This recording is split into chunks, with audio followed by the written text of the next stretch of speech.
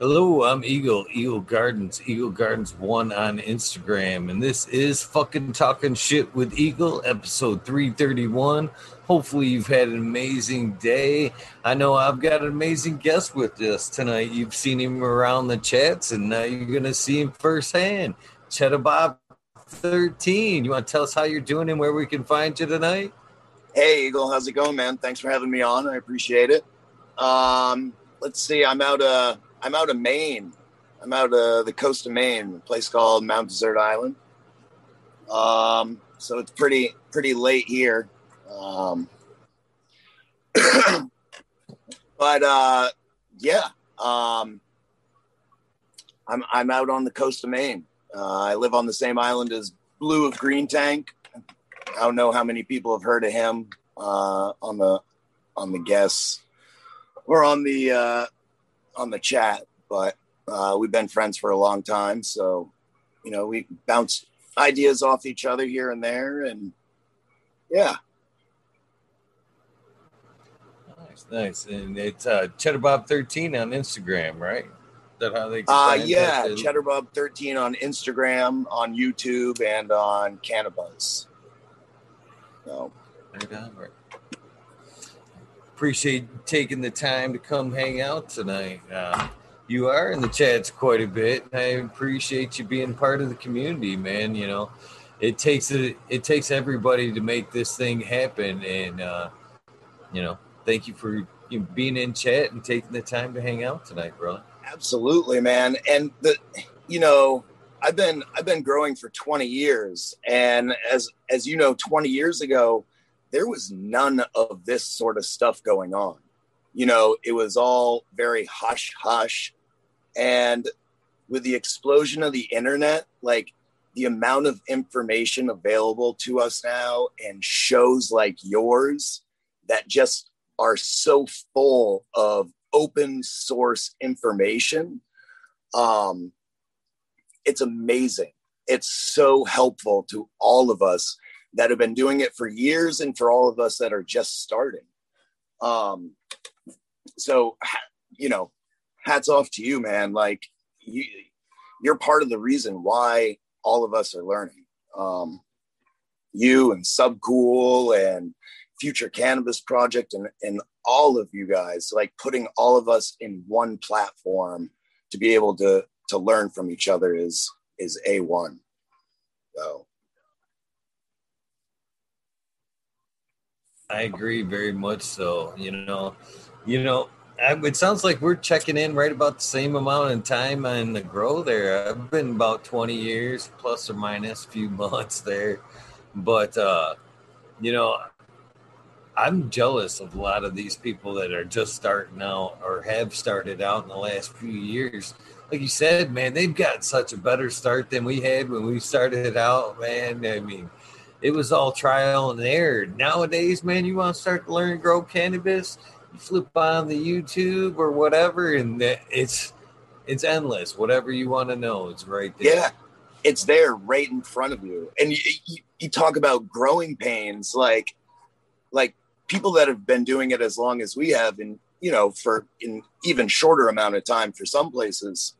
Like, man, you were talking trial and error was. If you got lucky, you met an old head that grew killer cannabis and would, maybe show you a couple tricks or tell you a couple things. But all those secrets that all of us take for granted now,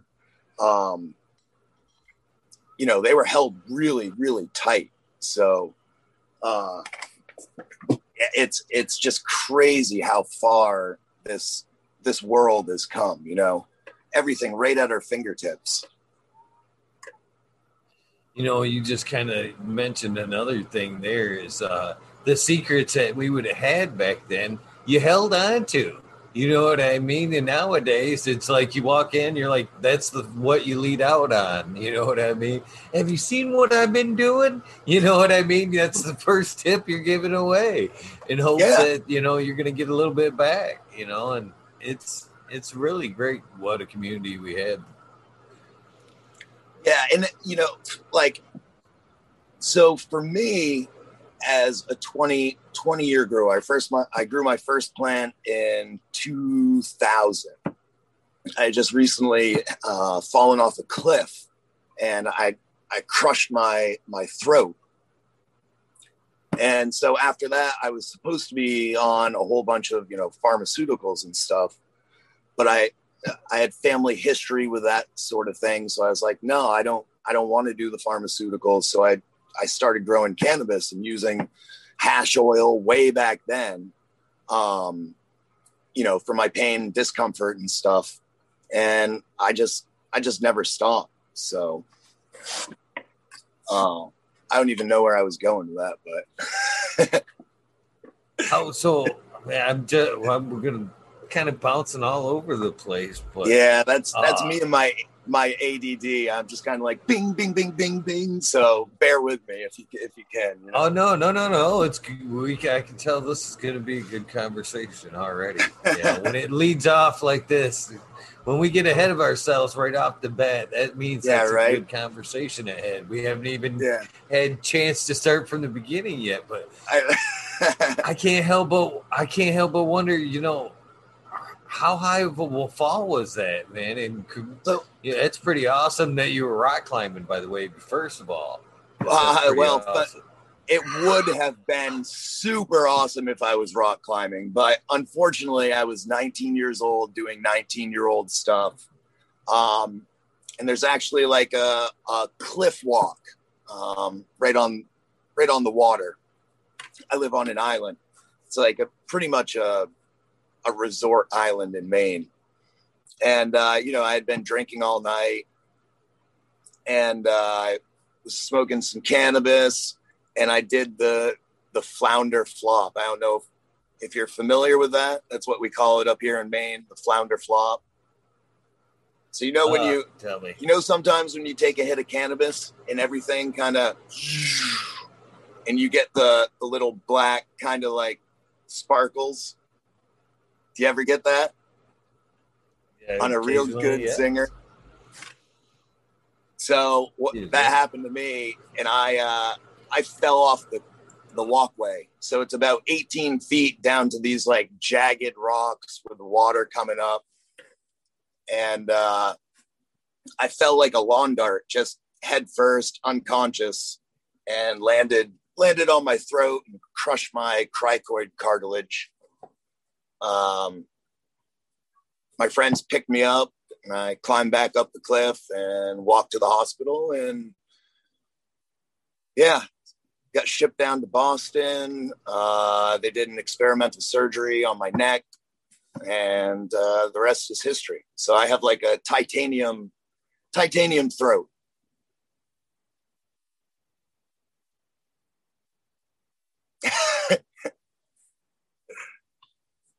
That's insane. You're lucky to be here with us, talking to us now. Yeah, the doctor said that, well, this is the first surgery that had ever been performed. So completely experimental, first one in the world. And he said the only damage that people had seen with that type of trauma to the neck were on cadavers, were on like studied dead people that they actually do work on to learn, in medical school and stuff. So funny enough, come to find out that my doctor, the guy that basically saved my life, is the same doctor for like Bill Clinton and Adele and Mick Jagger. And so he's like a celebrity doctor, and somehow I just ended up on his list of people to help. So pretty thankful for that. Yeah, that's a hell of a luck of a draw for a doctor there as well. But yeah. So yeah, but like I was saying, for me as a home grower and being a self-professed, very lazy home grower that does it for a hobby, seeing some of your guests and some of you, yourself included, that are also perhaps doing it home grow, but the knowledge that you guys retain is amazing, and that you give out is in such easiest way to put it is a learnable way for those of us that perhaps, you know, aren't so focused on the exact functions of what's happening in the soil. You guys give us a glimpse into that world, you know. It's awesome. Like myself, I have all of Lowenfels' books. I've read them, but for some reason it doesn't click with me. So I go on intuition, plant intuition, soil intuition, and stuff like that. So to hear your side of it, or not your side, but that side of it explained in such an easy way is awesome. That's Smiley and a lot of great people they bring on, that's for sure. There is so much great knowledge out there, and it is, you know, I think it's better come from, like you said, from grower to grower, because they've taken the technical terms out of it, like you said, in more of a epicate way. You know, it's, hey, let's cut the bullshit out. It's X, follow that, and you've got a recipe for success. Exactly. They can cut it down, but then they can also explain to you like exactly what acid interacts with what gland in the plant, and, you know, hits what cycle in photosynthesis with which spectrum. Like, the retention of that knowledge is, I'm very jealous of that in a sense. Me too. A lot of them, the way I'm actually jealous of the way a lot of them can hold back all the strains. You give them a strain, they give you the lineage right off the top of their head, man. Yeah. I don't know, you know, I write that shit down. For some reason, I've got a brain that picks up like song lyrics. You know, I can hear a song once and be able to usually repeat it back to you. But a lot of these strain names or strains, genetics and stuff, I have to write down. I'm jealous of like Jack and them guys that can sit there right at the top of their head. Absolutely. Yeah. Like, I mean, I have some things that I'm really good at, but like that cannabis stuff that those guys spit out, I'm so envious. It's you know, I'm sitting here, I'm like, so I have this 12 seed cover crop. I have a 12 seed cover crop. I'm going to use it. I know there's clover. I know there's some vetch. I know that they're nitrogen fixing. I know that process, but you know, if you ask me to explain it in proper terms, I wouldn't be able to do it like they do it, you know? And I don't know if that makes me less knowledgeable or what, but it's just something to behold when they start talking. It's like, it's a beautiful art. They're savants. You know, it doesn't make you any less of a grower to not understand the complete process. I don't think that in any way, shape, or form. You know, I've said this a lot of times, comparing it to, you know, like a race car driver. A lot of them guys get in there and drive the car. They give two shits on how the motor runs or whatever. They want to drive. Their thing's fucking driving. They're not wrenching on it. You know what I mean? So it's basically the kind of same thing. You know, you don't necessarily need to know every little intricate detail to be able to grow the plant. You know what I mean? But that's in the same aspect. That's one of the beautiful things of this plant is, you know, it seems to bring the better out of you. Once you throw them seeds in the ground, it's like an instant character change.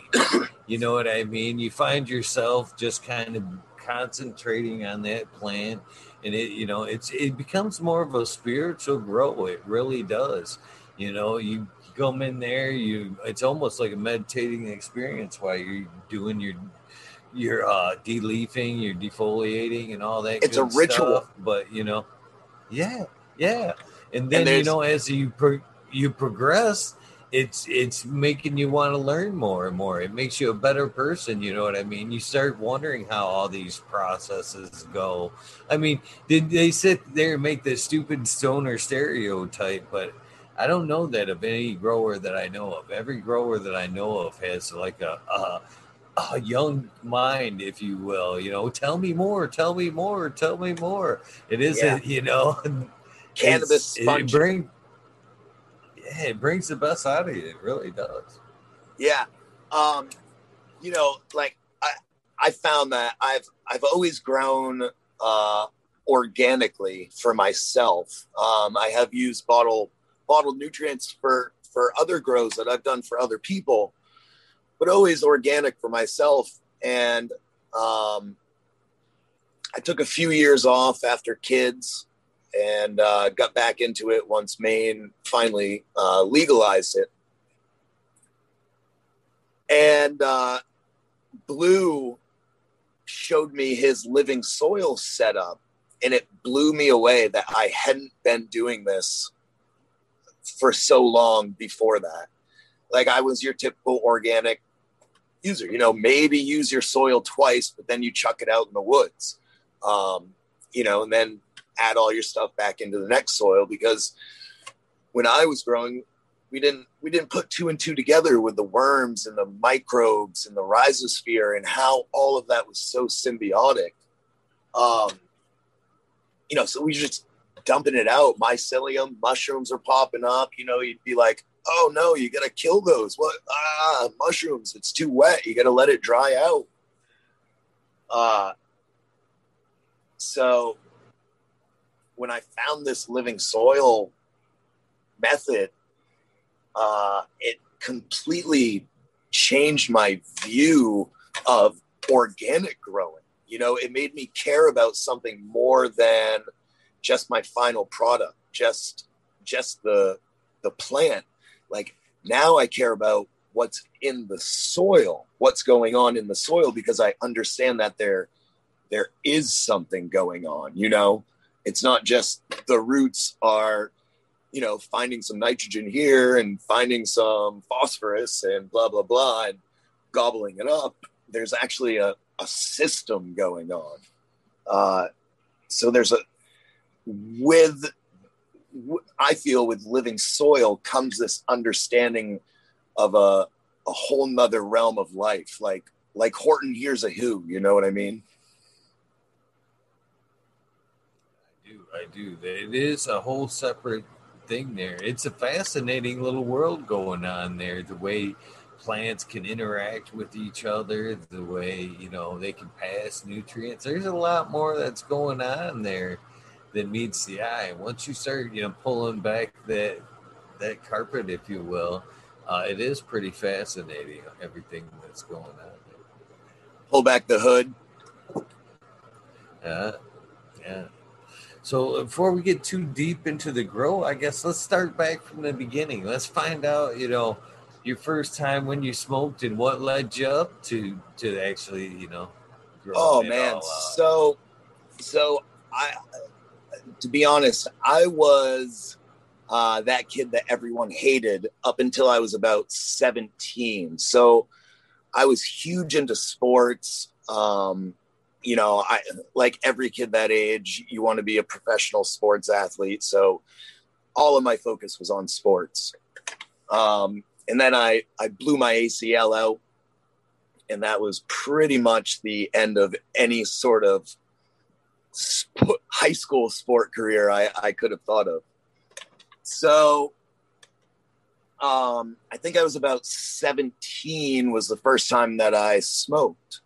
So around 90, 96, 97. And it was with a friend of mine in the back of this like super rich person's woods, just kind of sitting there, and he pulled some out and we smoked it. I think he stole it from his parents or something like that. And yeah, that was my first introduction to cannabis. And then I didn't smoke for a while after that. Then about, I don't know, 18, 19, I got into the drug phase and pretty much anything I could get my hands on. and I never stopped smoking cannabis since. So, yeah. Nice, nice. So, when you did start there after the accident, what was the first grow like? I mean, can you Oh let us man, in? Tell us about that first setup. I can. So, I have a very good friend who had been growing for years. He had been growing some Cali Mist crossed with at the time, was a Rudy Alice that we didn't know was, that I didn't know was a Rudy Alice. It was called a Mighty Might. Great strain from Maine. And he had also pheno hunted a Durban poison that flowered in 8 weeks instead of like 10 or 11. So back in this would have been 90, 98, 99, right around there. He was pumping out this 8-week Durban poison that was really, really nice. So I had moved from my hometown to another place, and I was like, I'm going to grow some of this Durban poison. So I cleaned out our little walk-in closet, right? And I bought probably, because back then, you didn't go buy an HPS light. You didn't go buy a metal halide light. There were no ceramic metal halides. There were no LEDs. There were tube fluorescents that were just the white bulbs, the 4-footers. And there were stolen street lights, or you could buy a bunch of the garage 50 watts or 150 watts. But you would most likely steal a big 600 or 1,000 watt street light, or maybe someone's floodlight from somewhere or something. I didn't go that route. I went to the local hardware store and I bought 50 of those 24 watt over the counter tube lights. Legit 50 of them. It was crazy. And I screwed those in to the inside of the closet like a Phototron. You remember the old Phototron?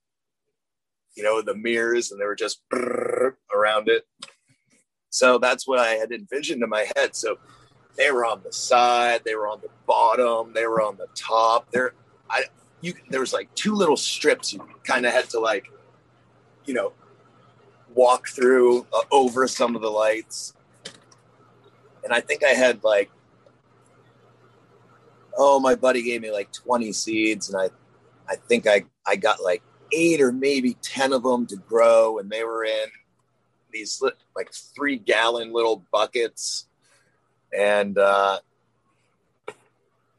they came out like shit. They were horrible, but they smoked.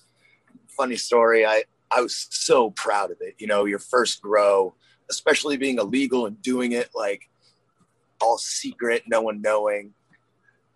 And so here I am. I'm 19 years old. I'm wicked proud of this cannabis that I just grew.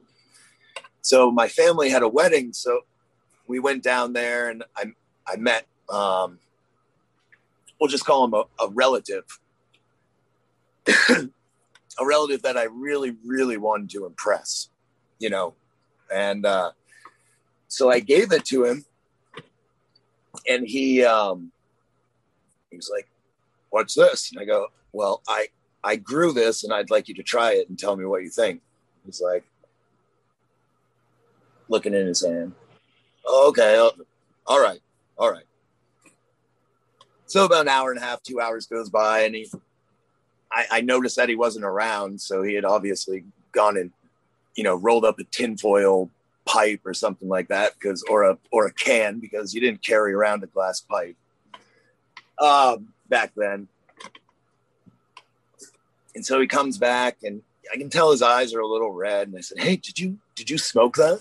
He said, "Yeah, I did." I said, "Well, what'd you think?" Because it being my first plant, I was proud, and I had smoked it, and I was like, it's all right.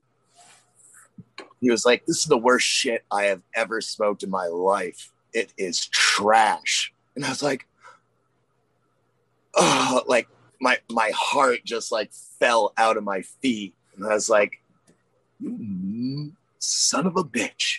All right. Okay, here we go. So the wedding happened. My cousin happens to be Korean. So we had a bunch of Korean food.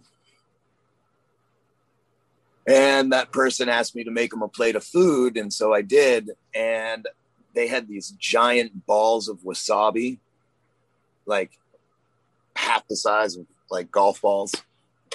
So I put a couple of those on there and some other stuff. And I brought the plate over, and he eats a couple things, and he gets that ball of wasabi, and he's looking at it like this. Oh, what's this? And I was like, oh, it's a avocado ball.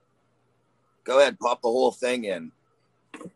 And man, he popped that in his mouth and started chewing. He got about 4 or 5 chews into it, and you could see his face start to distort and his nostrils flare out, and green drool started pouring down over his beard and snot, and his eyes started watering, and he's, oh, Cedric, you know, just screaming. It was like he got maced, but in the mouth. Oh, he was. So I got him back for calling my shit cannabis.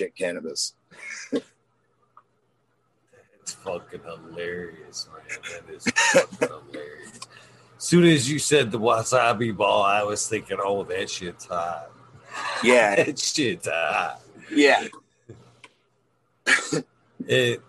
Secondly, I want to say, man, how funny I don't know how to say it correctly here, how hilariously similar our first grows sound like they were, to be honest with you.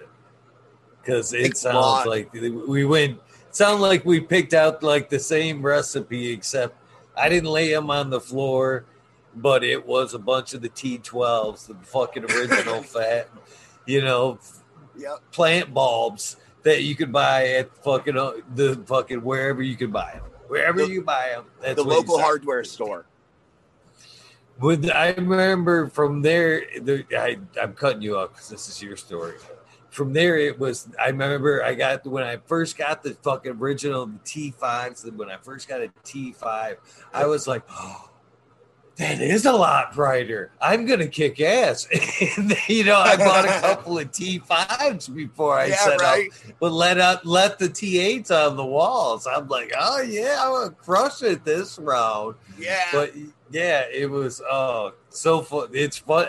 That's why I'm sitting there smiling so big the whole time you're saying it. I'm like, I did the same fucking thing. This sounds so fucking similar. I can't believe I feel like possibly our stories are many, many people's stories for people our age. I'm 40 now, and I think all of us pretty much started off the same way, indoor. Oh, yeah. Fucking way too risky to go outdoors back then. You know what I mean? Even now, I still don't like the thought of going outdoors, but I got to get over that shit. I'm tired watching everybody else grow these trees outdoors, but, it's kind of I look at it this way for me. It's a little bit of a security risk just because I'm a perpetual. You know what I mean? Why do I want to bait myself outside when I'm doing it all the time? You know what I mean? It just gives them a reason to come around and look the first time and then look again. Yep. Yeah. I always end up throwing like 1 or 2 plants outside, but my climate here on the coast of Maine. So I live on a Mount Desert Island. It's the 3rd largest island, or maybe 4th largest island on the East Coast.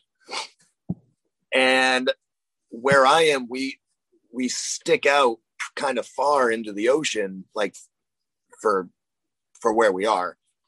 So we always have this fog bank in the morning. and we always have this fog bank in the afternoon.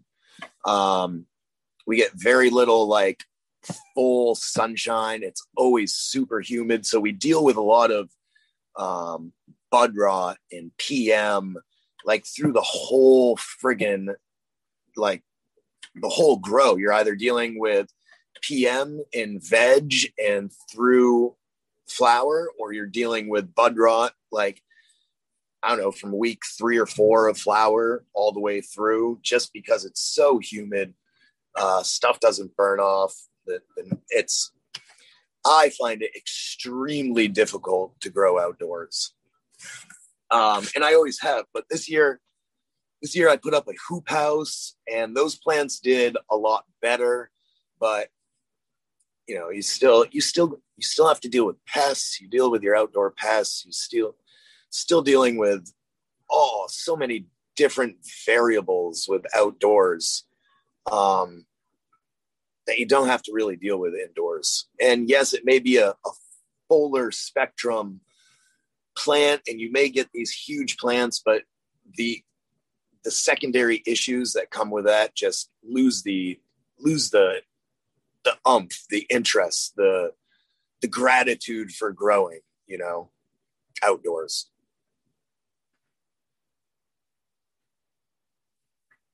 So we're still getting a little bit ahead of ourselves here. You know, I've kind of led the story on a little bit myself, but yeah. So how did you progress there? What was your next few improvements that you made? Geez. You know, I let's see. So when I moved back to the island, that's what I ended up doing. I grew in that closet for like 2 years. You know, just putting out small little tiny buds, not really knowing any better at the time, because although my friends grew killer cannabis, they weren't about to tell me also how to grow killer cannabis at that time, because then it's, you know, it would have been a direct threat to their livelihood. And that's how it rolled back then. So that's what it was. So you had to go through that trial and error.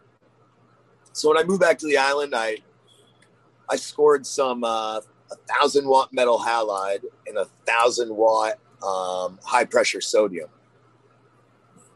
And I was renting this apartment above this garage. It was free electricity.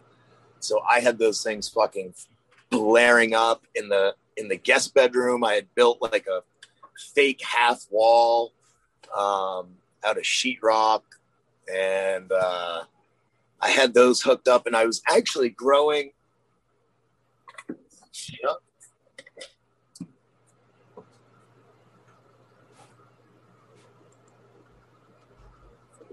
I actually just found them the other day, but I was growing what we just called a haze. And unbeknownst to me at the time, nobody liked it. Everybody hated it because it smelled and it tasted like cat piss.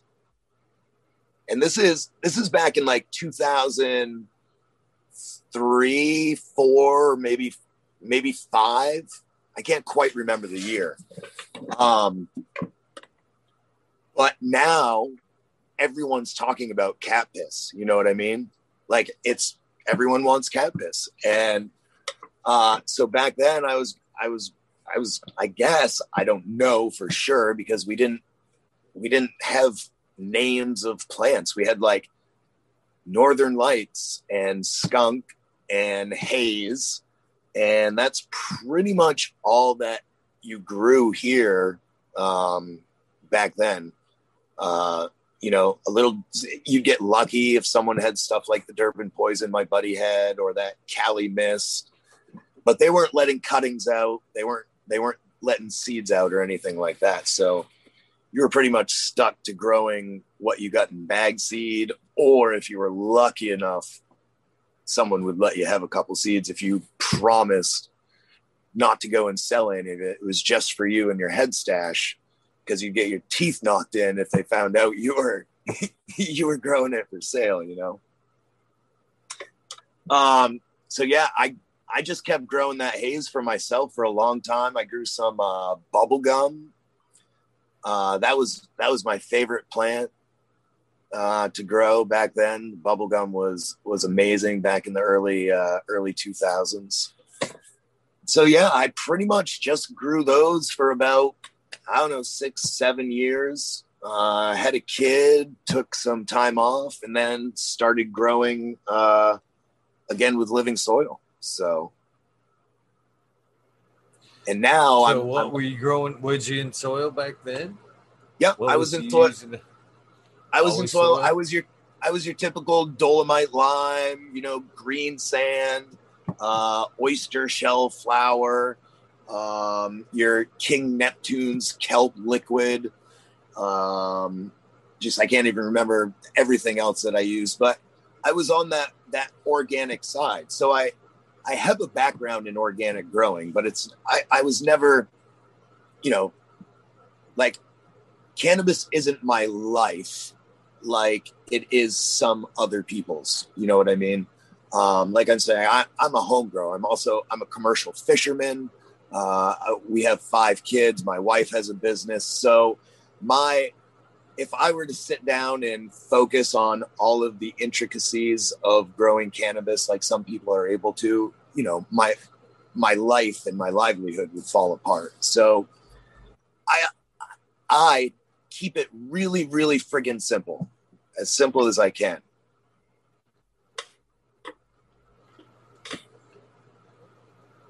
But I forgot your question. That's pretty awesome, man. Fucking fisherman, huh? That's pretty dangerous livelihood there as well. It certainly can be, yeah. I mean, yeah, I've lost family members to sea. I've lost friends out to sea. I've been in scary situations myself. You know, I've fished with my father and I fished with my best friend. And my family's been fishing for generations. They actually founded the town that I live in. So we've been here for a really, really long time, either making boats or fishing the sea. So I can't help but wonder as we sit here talking about that. I mean, a lot of fishes can be a secret sauce in the grows. You know what I mean? Have you ever tried to incorporate some of the stuff off the boat from into your grow? Maybe some of the waters from the storage tanks or shit like that. You know what I mean? That would be, you know, super fishy. Not any of the waters. I have used like the lobster shells and the crab shells, mussel shells, stuff like that, kelp and seaweed. What I'm kind of interested in trying is getting some of the mud and the dirt from the bottom of the ocean from like my cousin's drag for scallops, which yes is horrible for the bottom of the ocean. But it's our livelihood, you know. You got to kind of do this. I know that'll make some people really, really mad, but I would really like to figure out like that bottom of the ocean that just, I mean, if you think about it, millions and millions and I mean, billions of years old, just sitting there. It's like, maybe it could be black gold for a grow, or it could be absolutely detrimental. I don't know. You know, it could be so full of oils and trash and plastics and stuff like that it wouldn't be worth touching. But I mean, it would be interesting to run a test on that sort of thing. But as far as fish and stuff, I've never really used any fish products in my grows. For some reason, I'm very sensitive to whatever flavor carries over from like fish meal or fish bone meal or just stuff like that, I can taste it for some reason, and I don't like that. So I don't use any of that in my grow. But yeah, lots of people do, and it works out fantastic for the plants. It's just something that I choose not to. Nice. Well, a lot of people say the same thing, that if you don't pull, start flushing it out in time, stop feeding it, it does carry over, with a thick taste in the bud. A lot of people are very sensitive to the fish. So you're not alone there by any means. And I think it's more of an oily, like terpene production sort of thing, rather than like a mineral or a nutrient transfer. Because I don't feel like if you're feeding, like if you're using not OHN, but which is the Korean natural farming with the fish, fresh fish amino or something like that.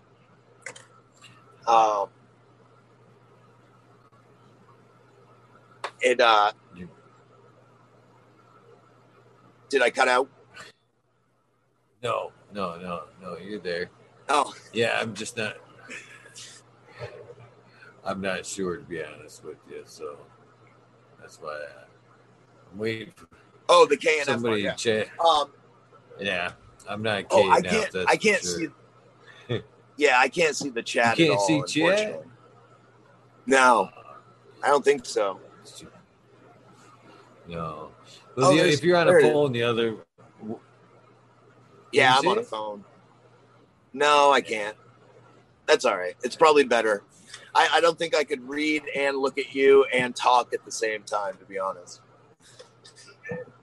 I'm not multi-talented. I'm horseblind talented. So they've said nothing but good things, so you should know that. Oh, cool. Cool. Yeah, well, I'm going to go back watching right now. So. Oh, that's awesome. Hey.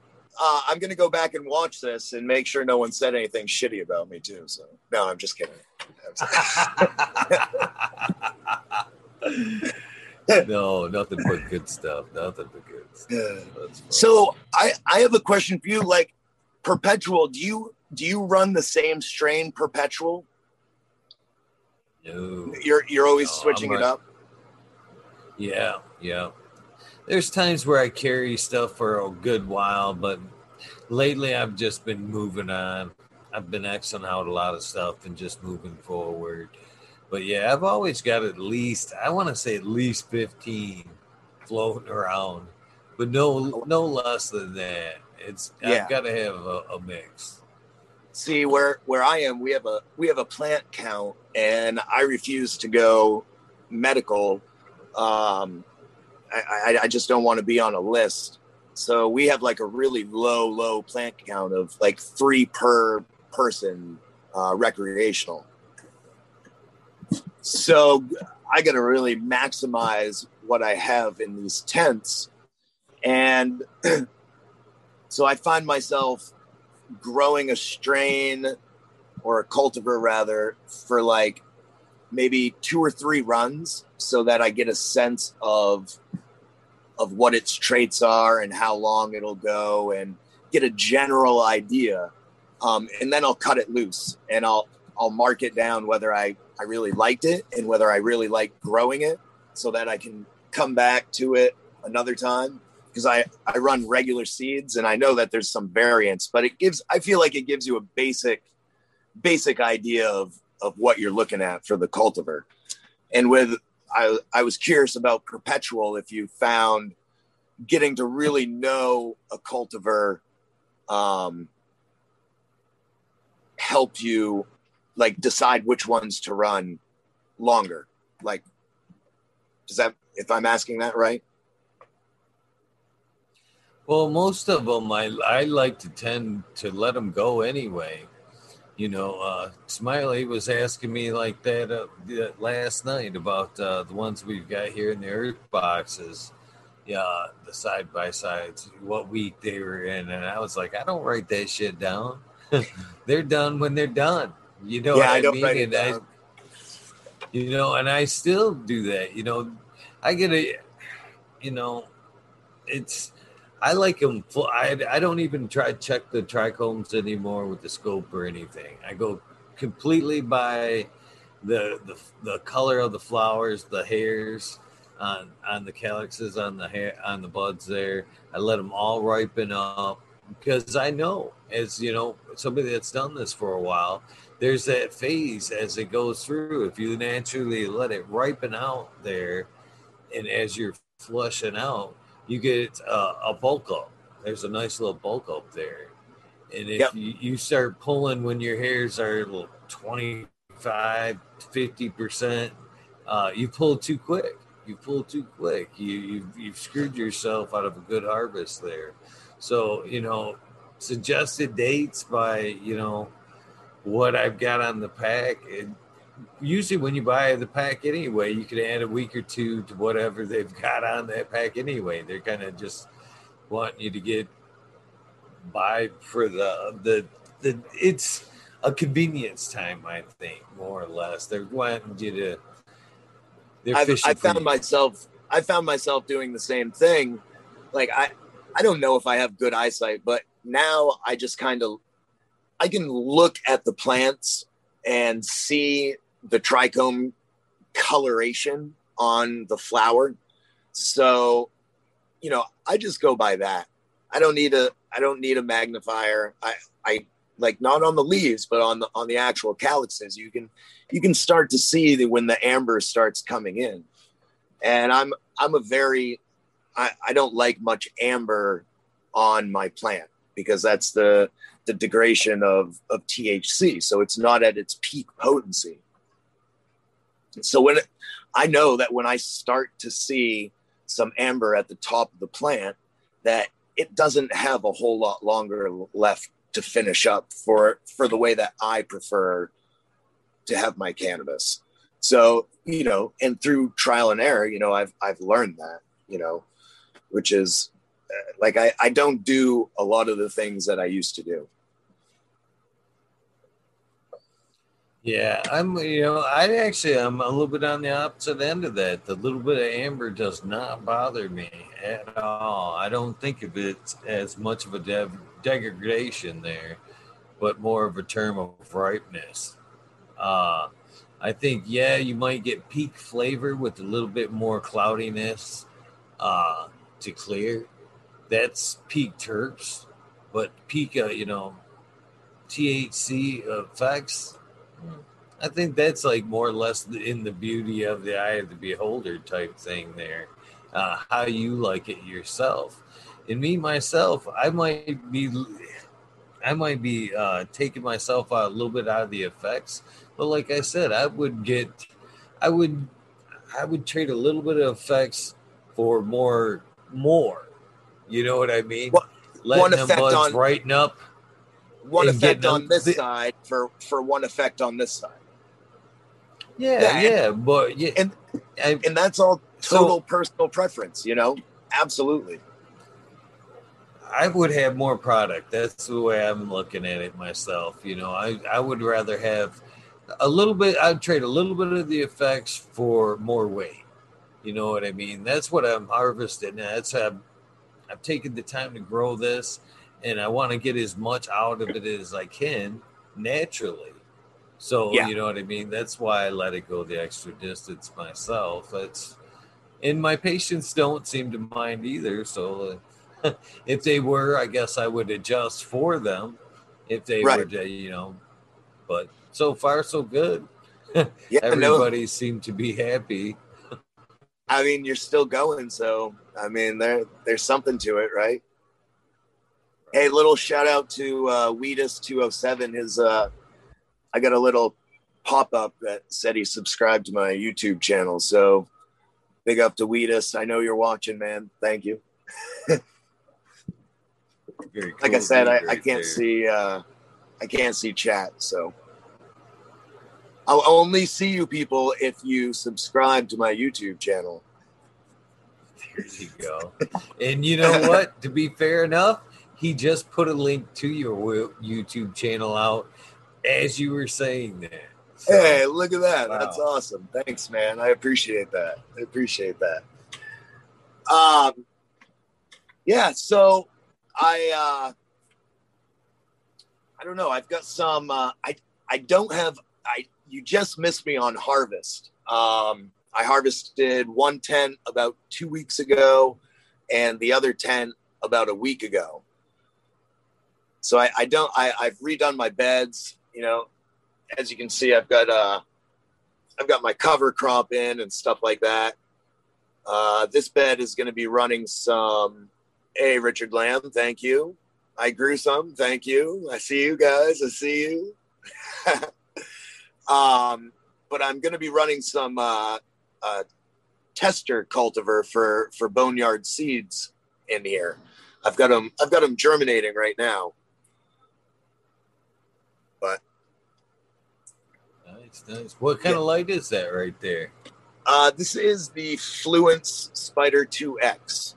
So this is their lowest spider version. It pulls 345 watts from the wall.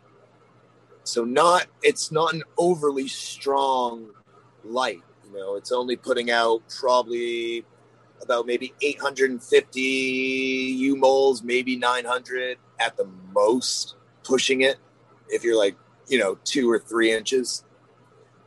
But it's enough for a hobbyist. It's enough to, you know, not bounce the electricity bill too much.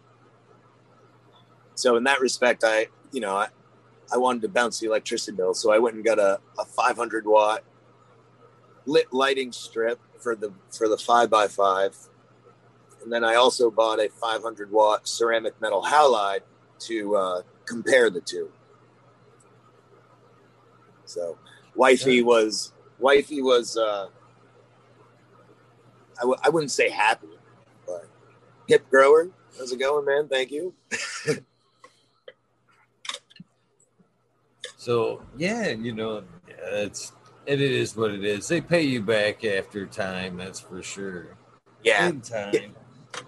You know, it definitely produces.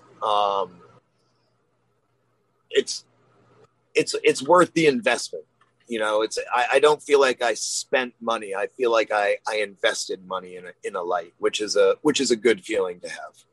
So I have nothing but good things to say about the company, and put out an A1 product. So, and my flower, the terpenes are fantastic, which I think is more of the focus of this company, is focusing on not as much yield, but focusing more on terpene production and what spectrum really fulfills those needs rather than the full yield spectrum. So I'm a taste guy. Corrado, how's it going? That's why we're in this, isn't it? If we weren't in it for taste, we would be buying everybody else's swag, wouldn't we? Well, you know, I mean, weed should taste good, right? It should very much taste good. It should very much taste good. Yeah. So, yeah, I used to be one of those guys shooting for yield, because I thought that's what really, really mattered. I didn't realize the quality also, you know, years ago. I didn't realize that the what quality actually was, you know, what it meant, what it felt like. So, you know, now that I'm in this style grow, I feel like I'm starting to climb that mountain of knowledge, you know, figuring out what quality is and what kind of product I want to produce for myself.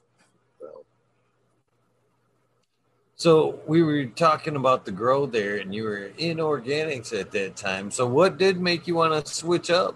How long before you did go to like a living bed there?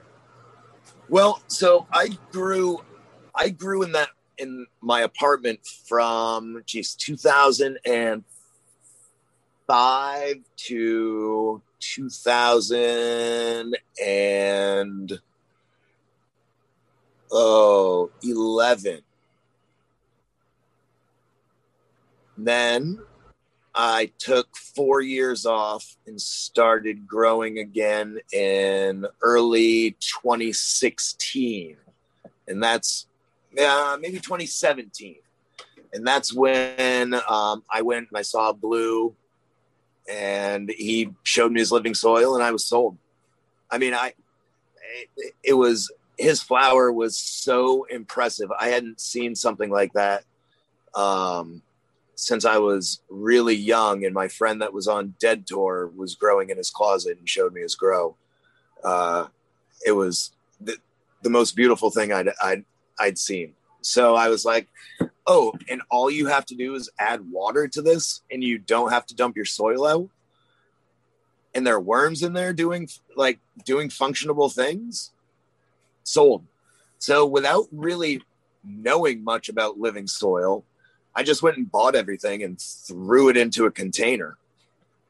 And I did it the impatient way. I went and bought a bunch of bag soils like Roots Organic and Strawberry Fields, and some bags of a Maine company called First Amendment Soil Company out of northern Maine.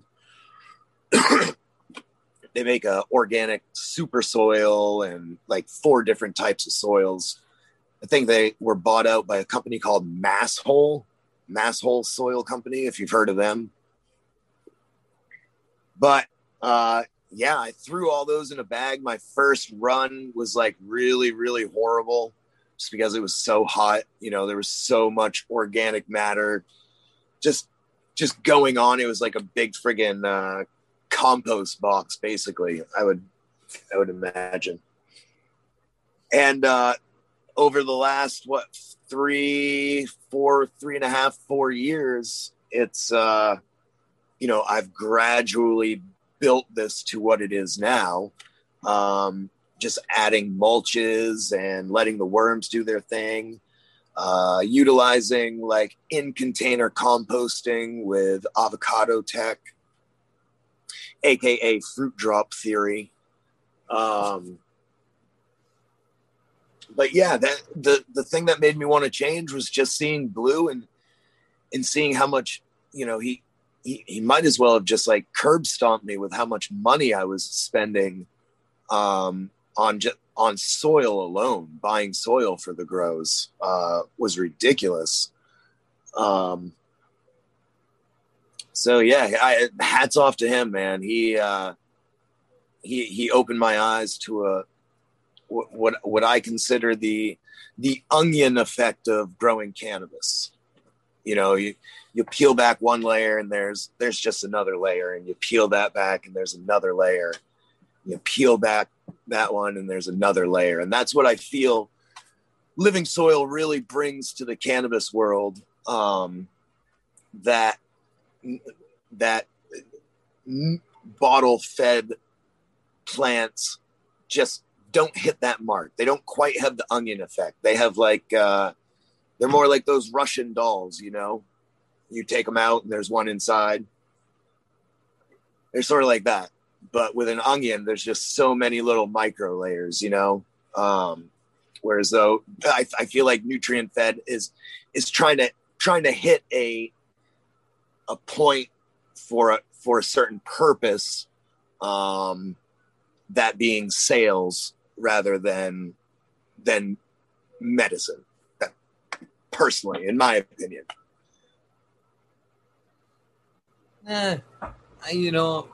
Yay and nay on that.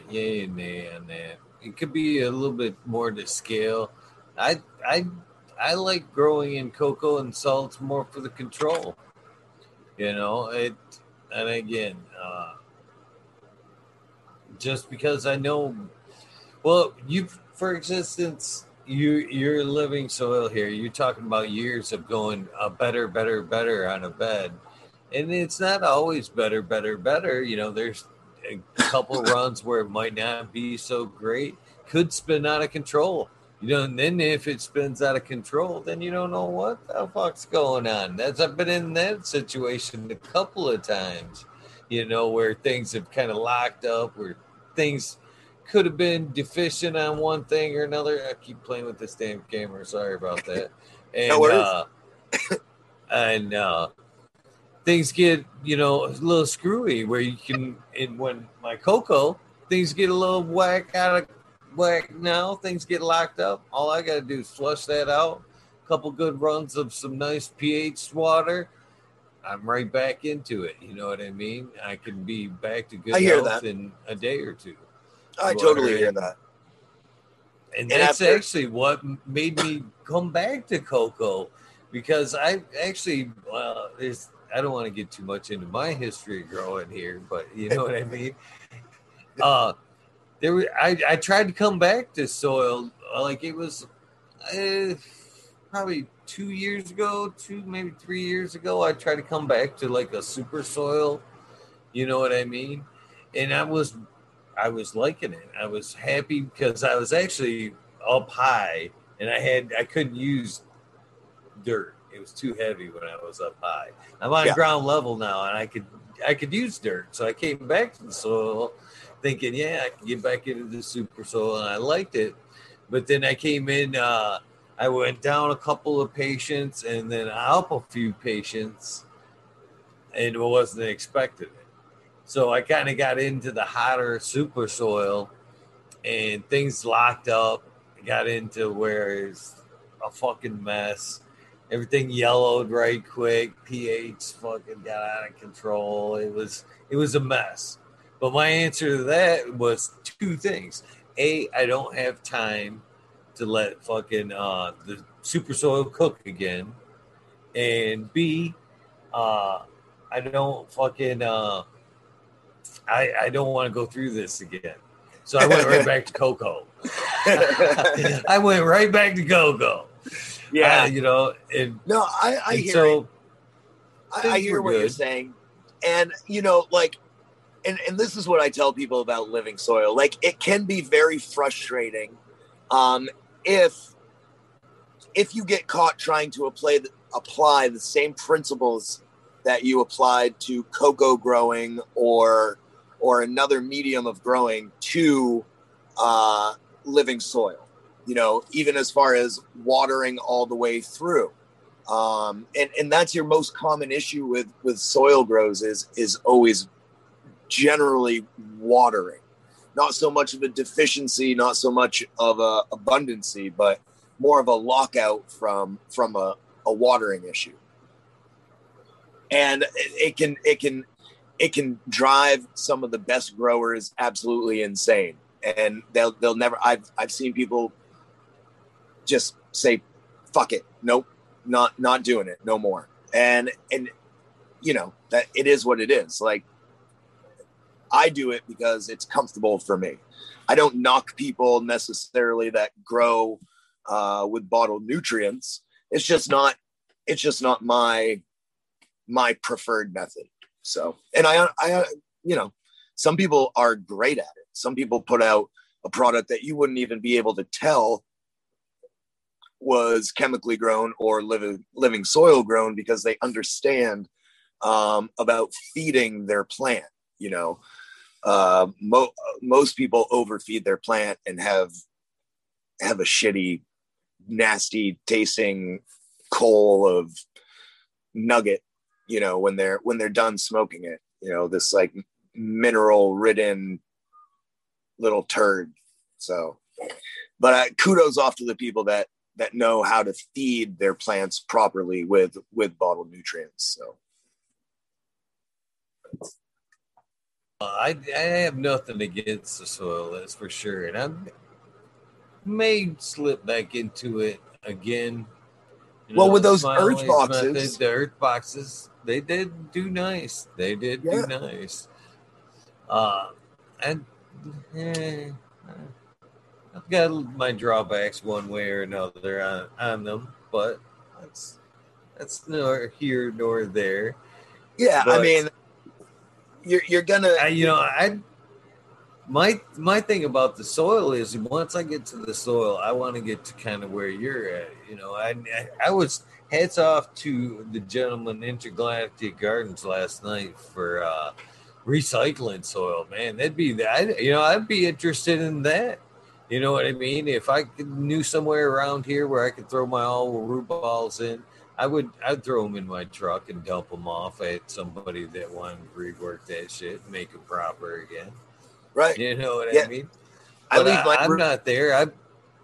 I keep doing it, but that's where I want to be. If I were going to go with soil, I'd like to be in something that I'm reusing, reamending, and keeping like a living soil like you're doing. But the only thing about that is it doesn't fit into my perpetual for my impatience. You know what I'm saying? It's hard to keep a living soil and a perpetual going. Like, to be honest with you, talk numbers here. I'm a caregiver here in Michigan. So you asked about how many strains I can keep. Well, I have 5 patients plus myself. Each patient, I'm allowed 12 plants. So allotment of 72, throughout the garden. I don't even come anywhere close to that anymore because I go bigger plants nowadays versus, what I can just jam into a tent. Right. But with that kind of rotation, it's hard to keep a bed. You know what I mean? Dedicate this tent to throwing some babies in there, letting them veg up, and then flower all in that area, and then starting anew. It doesn't work like that. It goes from boom, boom, boom, boom, boom, boom. Now you're ready to flower. And sometimes even the system can be so tight as one comes out, one goes in, one comes out, one goes in. You know what I mean? And yeah, that I do. Would be virtually impossible with a living soil bed. The only way you could do it with a living soil is if you ran solo cup clones, and you would root the clones in the solo cup. You would just have a living soil tent that unfortunately just runs 12-12, and you would plop those in and just run them right from clone. Veg them to where you want them to be, where you want them to start flower, and so in a 4x4 bed, if I did it that way, I could probably fit at least 24 small plants in this bed and flower them at, I don't know, a foot tall, maybe. Let's say a foot tall, 15 inches tall, in the solo cups, and probably not have any problem. Just transplant them right in and flip them right to flower. It would be the same methodology as pretty much running a sea of green with, small bags. But I could see that working, as a perpetual, or maybe stagger it, so that one, and do them in rows, so that one row finishes. But I'm just longboarding here, just throwing stuff out there. So. Right. Yeah, I totally, I can see that. And for me, as a long-term grower, I've kind of gotten to know that, the root system, the bigger the root system, the bigger the fruits. There is a whole lot of truth to that. And if I'm only putting solo cup moms into a bed, then my roots are only they're going to spread out in week 1 or 2. And then whatever weight, I'm losing a lot of energy for it to be produced in roots than first couple weeks of flower. As a caregiver, I would completely agree with you. No, I'm not a caregiver, but from your point of view, I would absolutely agree with you. Blue and I were actually talking about how neat it would be to do beds, but for the individual cultivar that you're running. Say you're running like the blueberry cultivar, right? Or a blueberry cultivar. Like introducing into that bed some sort of blueberry sod or blueberry inspired soil dwelling, growing bush or something like that, for like a terpene enriched beds, meaning having something with similar terpenes growing in the bed with it, so that perhaps in theory that those chemicals, those nutrients will already kind of be intermingling in the veg process. Those signals from the rhizosphere and stuff like that, the root exudates we don't know how all that works. So in theory, who knows? Maybe they're talking to each other and they're like, yo, blueberry sod, give me some of that natural friggin' blueberry terp. Oh yeah, here you go. Or I think or growing some mango and utilizing feeding your worms mangoes or something like that, or skunk, like feed your bed skunk piss or something. I don't know what, but finding stuff like that has the similar terpene profile, and growing that in the bed primarily. What got us thinking about that was I worked 20 years in fine dining restaurants, and he's a classically trained chef. And so we were talking about different foods, and one of my favorite foods I've ever had was this all apple fed pig from this place in Pennsylvania. It was the best pork I have ever had in my life. And I'm from Maine. I've eaten a lot of pork. And so I just got thinking, I was like, all apple fed. I wonder if that translates into other things. And so we started talking about blueberry sod and stuff like that. And it would be an interesting experiment, I guess, at this point. Yeah, I believe you're onto something there myself, that they can pass things through the soil like that. They communicate through the soil, through the mycelium network anyway, as far as nutrients go in that living soil. So why can't they pass terps? To be honest with you. Yeah, or maybe not necessarily pass terps, but the signals being like, hey, you're in a friendly environment to produce this terpene. We're not challenging you. You are welcome here. Produce all of it you want. Like, we're all in La La Land together. There is no pine intrusion that's going to, like when you grow outdoors in a pine outside in some pine forest, what's your cannabis taste like? It tastes like pine. Well, strain specific, I would think, but you could influence the terps a little bit, and that's one of the reasons. Companion plants. I believe them people that actually use companion plants in their gardens.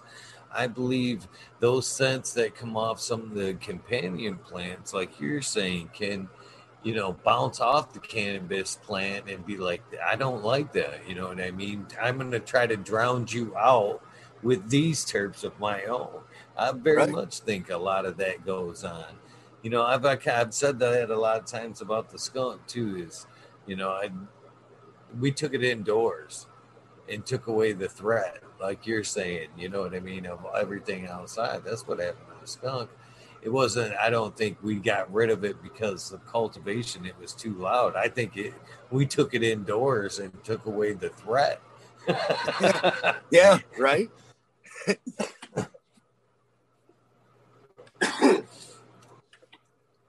So where do we go from here? Well, we could go to like plant training. I mean, how do you like to train your plants? I see I appreciate that thing, by the way. Is that a snow fence that you got there? A sturdy snow fence? That's what it looks like. So that is lobster trap wire.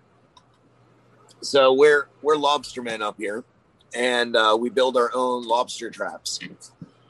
So there's a local company that basically provides. They also build traps, but they provide fishermen with cut pieces of wire. So I'm able to order these 4x4 flattened pieces of lobster trap wire that are welded 12 gauge coated wire with 1.5-inch squares. So if you think about the 1.5 inch, that's only, that big. So what I get is at 15 inches of a plant, I get a complete horizontal, continuous horizontal growth. I don't have any wasted vertical growth until I let it. So it allows me to really space out the branches and try and fill as many of these little squares as possible with a potential cola,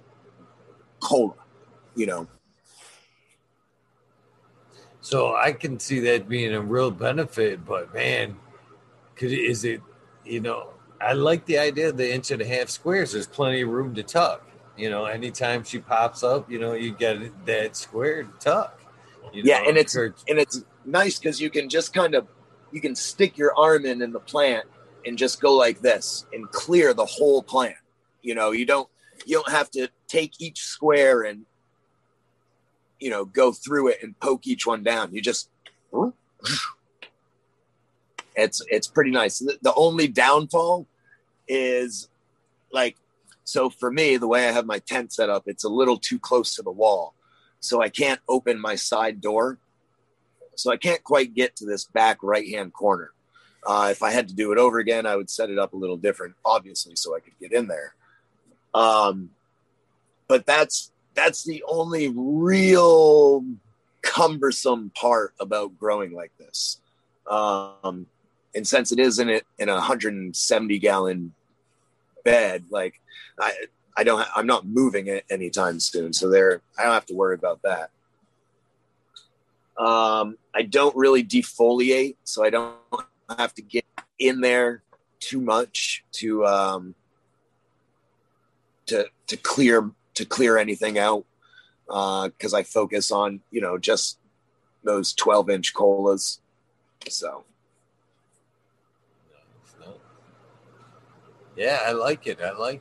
It's definitely I like the system definitely a lot better than the Scrog, that's for sure. But definitely there's much work when it comes to harvest, that's for sure. That's the only downside of the Scrog, in my opinion. Yeah, it's I find it pleasant because the way that I lollipop everything underneath the screen, so I don't deal with any larf. And so when I go through, and then I also clear out about 2 inches, maybe 3 inches above the screen. So when I go through, I just cut a branch, hang it, cut a branch, hang it, cut a branch, hang it. Now I'll have usually I don't know, anywhere from 100 to 170 branches out of a tent. But they're super easy to trim. They're just all flower.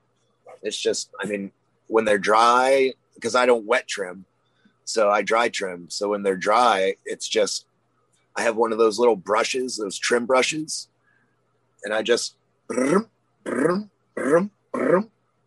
I'm done with that branch. Yeah, it's pretty it's pretty easy. Like I said, I'm a self-professed very lazy grower. That's why I use this. That's why I use the Blue Mat system.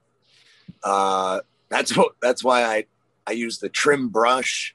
That's why I grow only 12-inch colas. I want to get out of this doing as little work and as little worry as possible. So, and I think I have it set up that way. There's nothing wrong with that. For sure. Yeah. I don't call it lazy. I would call that smart and efficient. Well, thank you. I've been called worse.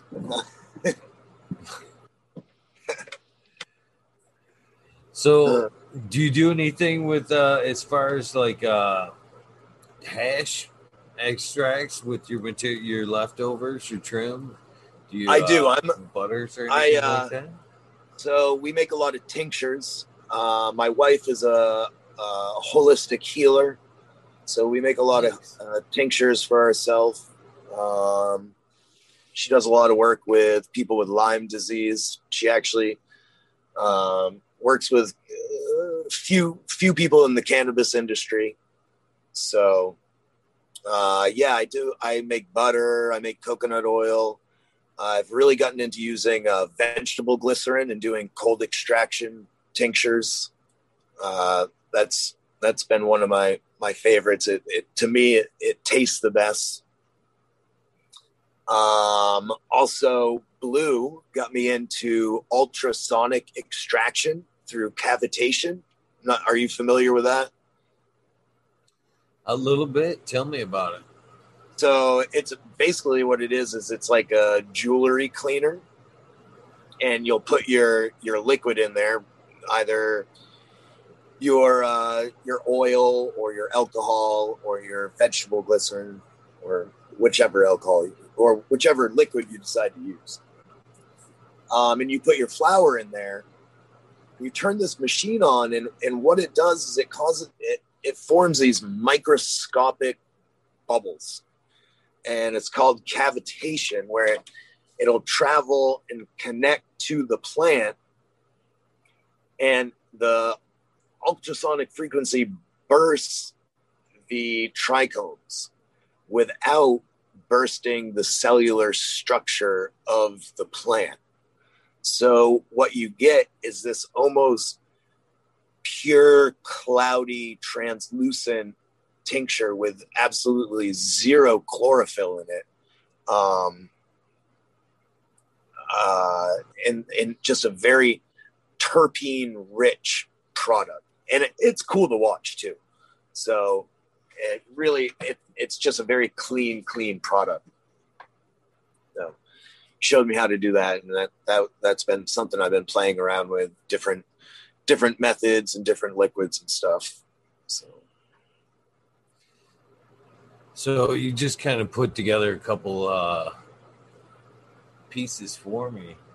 As far as like in the hash world, there's been a lot of talk on like in Bubble Man's, hash church on like new separation methods, and there's been a lot of talk about sonic separating like that, and both dry and I've always when Indra talks of it, it's always a dry sonic shake. But I've never even thought about doing a liquid. Now, why couldn't you do the same thing? But cold water with a ultrasonic quick shake, and you then can instead of then sift. You absolutely can. So at that point, now sift heads. Really funny that we're talking about this at this particular moment. So what I was thinking was, you mentioned the dry sift method. The ultrasonic shake is what I was thinking about in a vacuum chamber. And then, I was talking to my mechanical engineering friend, and he said, well, for that to work, there really needs to be cavitation. There needs to be a liquid around it for that ultrasonic to travel and burst the trichomes. Otherwise, you're just shaking the plant and you're going to get plant matter. So you might as well just tumble it in a micron tumbler. So what I got to thinking about was, all right, what about I call it harmonic harvesting, right? There are frequencies that break glass, right? Crack glass. You can shatter glass with a sound. So what if you made a soundproof vacuum box that you're able to hang either a whole plant or branches or something like that, turn your frequency up, which I would imagine would have to be that it wouldn't be like a bass, a subwoofer, boom, boom, boom, boom. although that may help in some way at a slow beat, shake things a little bit. But that high frequency, that high sound, figure out which frequency bursts the trichome heads, or knocks them off, or that resonant frequency that's going to shake just the trichomes and not the actual plant. So that's something I've been talking about.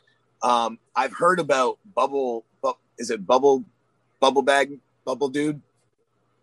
Bubble Man. Yeah. Bubble Man. I've heard about Bubble Man. I've never seen his shows, and honestly, I don't know anything about him, but everyone's always talking about Bubble Man and Hash Church. And I should probably check those out, because I'm probably talking about something that they've been talking about for years. But it's cool that you brought that up, because I was just thinking about that this week. Like, harmonic harvesting. Yeah. It's funny that you bring up the process that you're talking about is a process that I've talked about the last few months. Really similar, but it's kind of in the opposite direction. We're like flip-flopped on what we're thinking there. But I'll get to that. But I want to say this. I think I believe a lot in frequency in general. That's where the Mayans are, man. The Akashic records and stuff like that. But I think it's funny that with that being said, all the knowledge is out there. I think that it happens to be that we're all kind of resonating on that level, to where that we're accessing that knowledge all at the same time. You know what I mean? The telephone wasn't invented just by Tesla. It was him and a few others that kind of were on the simultaneously that level at the same time. Wasn't it like an Indian scientist way before Tesla and those guys that like it could have been discovered, but there was him and a Russian scientist that were going Tesla was Russian, but there was another one in Russia that was going back. He was Serbian. Was it Serbian? There we go. Živeli brate. But I think that it's funny that, I think people access our knowledge is given to multiple people at the same time. It isn't necessarily one. I think it's kind of spread out to make sure the gift is gotten out there. But I think when it comes to the hash process there, I think it's kind of a base effect at first to pop it off. You know what I mean? To pop everything off, a higher or low frequency, to pop it off. And then I think as the material comes, I think you could finer separate it by twisting the frequency up to a higher, maybe getting like the crappier shit to float when the other stuff could like fall. You know what I mean? I think with playing with the frequency, you could get them to separate. Harmonic statics or something like that. Static separation. Yeah, once they're separated, you might be able to take just even a simple blast of air to knock off that dirt and then drop the frequency and let the claim fall. Something like that. What would be, there's... Hey, let's go wormhole for a second. What would be really cool is if we could figure out the magnetized frequency of trichomes and rods, and be able to just run it down the plant and pull them right off. Because I mean, everything has like some realm of resonance. What is it? Magnetism. We all have electricity running through us. We all have that sort of that stuff. So yeah, I think we're right on the cusp of something like that, to be honest with you. And I can't wait to. I do believe everything boils down to a frequency. Frequency just changes forms at the higher rate or the slower rate that it is. turns from sound to light to matter. You know what I That's mean? And then, that's that's all we are. We're all just, I mean, we're all just frequency. We're all just light. We're all just, different matters, different forms of different physical interpretations of light. I think that's where the Mayans are. They vibed out, man. They were like, fuck you guys, we're out of here, bye bye, we're vibing out. Brrr. Took off. that could be. Yeah, right. We're definitely speeding up the rhythm of our frequency and maybe coming back to that time, that dimension. I feel like we are. There seems to be a little awakening of more of a spiritual side of things, more of a natural interpretation of things, more of a natural acceptance of things. There seems to be a little bit more of a push for that than, the returning to the slower paced world instead of just like pounding away at it as fast as we can go and making the mistakes that come along with going too fast. So. Oh, I definitely agree with you. And I, when you said that your wife was a holistic healer there, I think that's pretty awesome. That, I think that's the way myself. I'd rather, treat myself with herbs and natural remedies first and then seek out medicine after the fact if all else fails. But, I think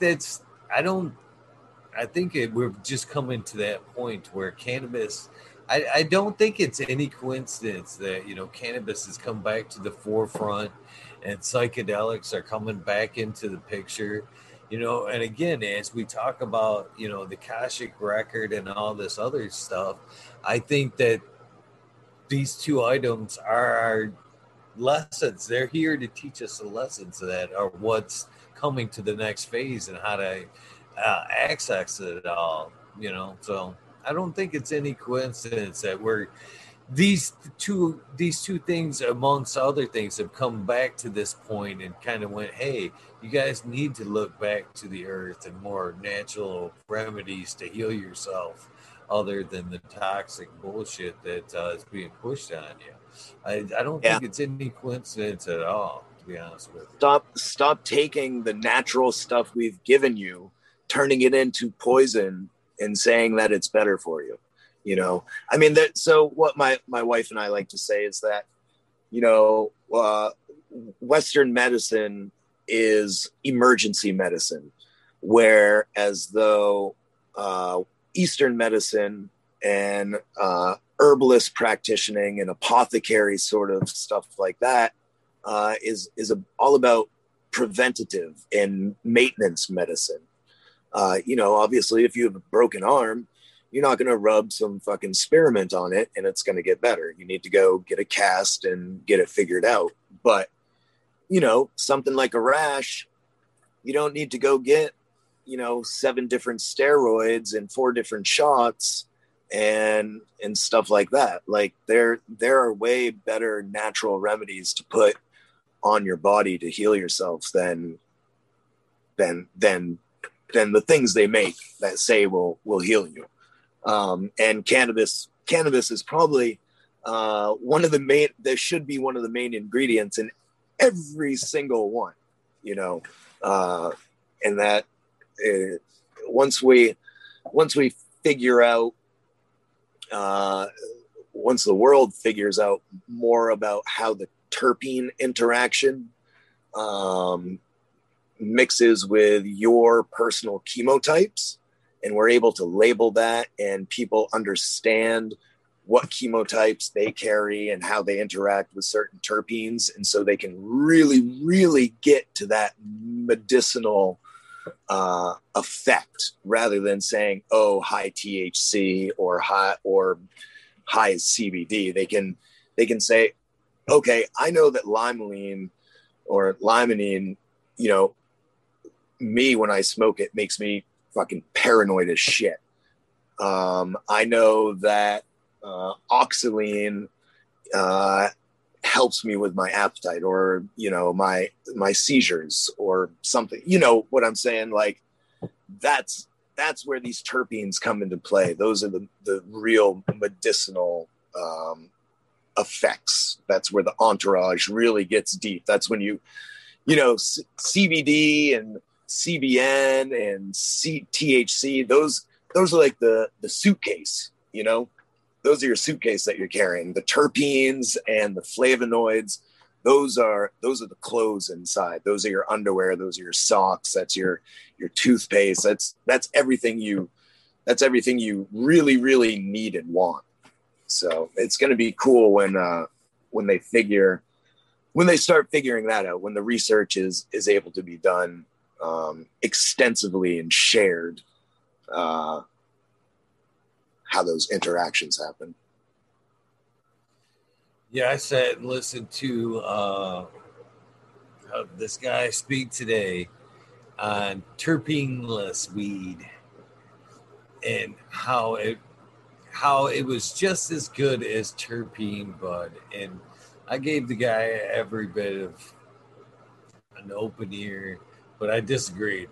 You know, as he said, I'm like, no, you need the terps. And he's like, well, when you're burning it, you know, you're losing them to the heat anyway, so they're not necessarily the volatile term. You're not taking in the whole benefits of them because they're being burnt up and lost to the air as they're being combusted. And I'm like, I don't know. I mean, I can see that to an extent, some of them being lost to combustion.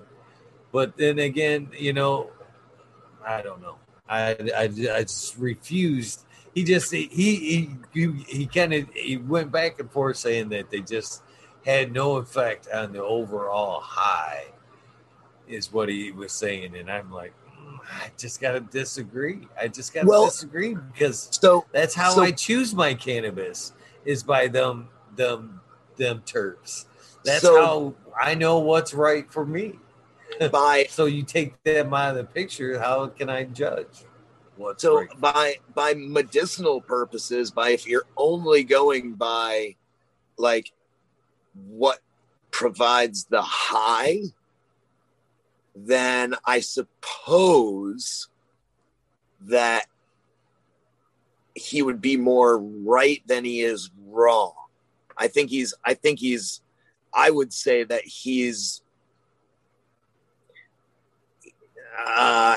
not walking the whole bridge. He's just on the bike path. You know what I mean? He's just on the walkway. He's not utilizing the whole bridge. And he's just focused on that one walkway. He's missing it. And that's what I'm saying. Like, yes, THC and CBD, those are the entourage effect. They are the suitcase. Those are what carries the true medical medicinal effect. But within the terpenes are those, like I said, the suitcase, the clothes. They're what carries those cannabinoids throughout our body, you know. We have a lot more learning and studying to do to figure out how it works. This is just my sense of how it works, but you know. Well, I guess as I listen to you speak about it, I kind of think about it this way too. And again, I agree with you. I think he's just choosing his own path because, again, the same guy that I was listening to speak was also selling a product that was terpeneless. So I think you're right. He's kind of choosing his path and not going down the whole way. Yeah. But the way I kind of see it is, you know, terpenes are both oil-based and water-soluble. So if the terpenes are oil-based, even though it's been combusted, it's still leaving back that the oil from the terpenes still left behind in a resinous oil-type form. Like as we see it burn down the flower, you can see the oils.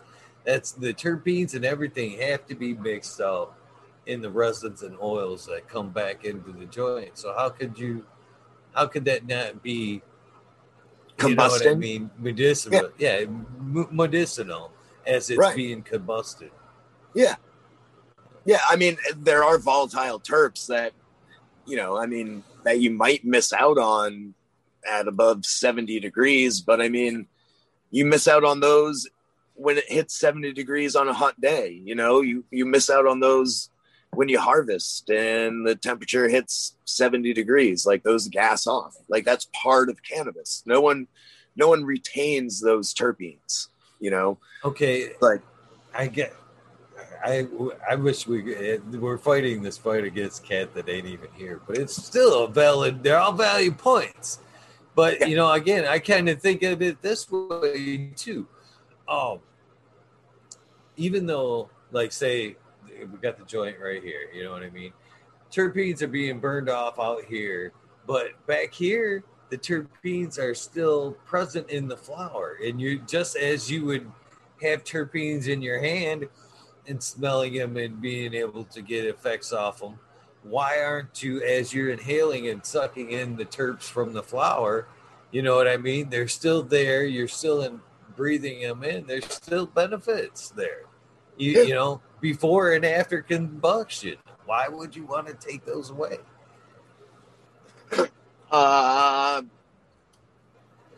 Because you grow in an illegal state and you do not want your cannabis to smell.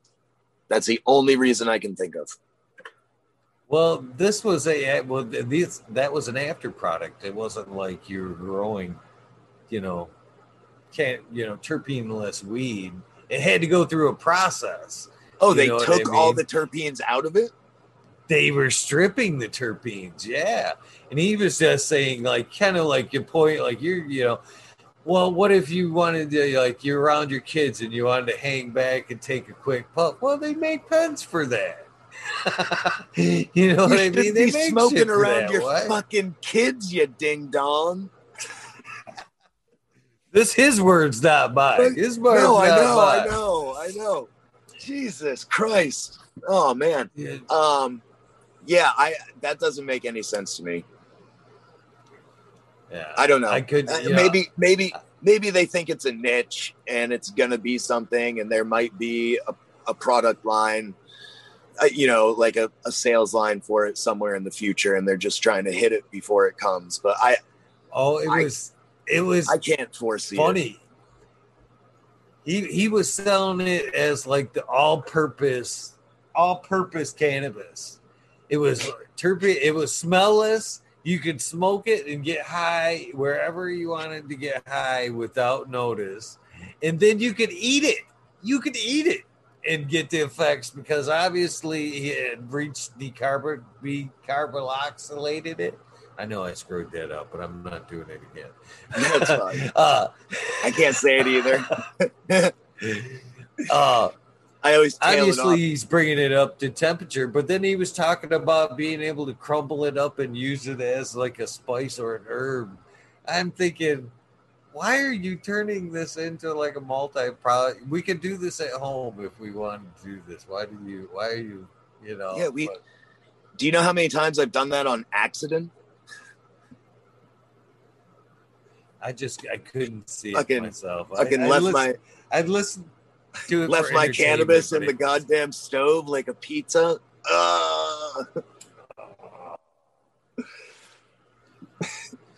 Yeah, I guess. I just thought it was entertaining, though, that there was somebody out there doing it on a commercial level like that, just wanted to strip everything out of it, put it back on the market. I was like, ugh. They must have had another product that they were using the terps with or something. Had to have been. It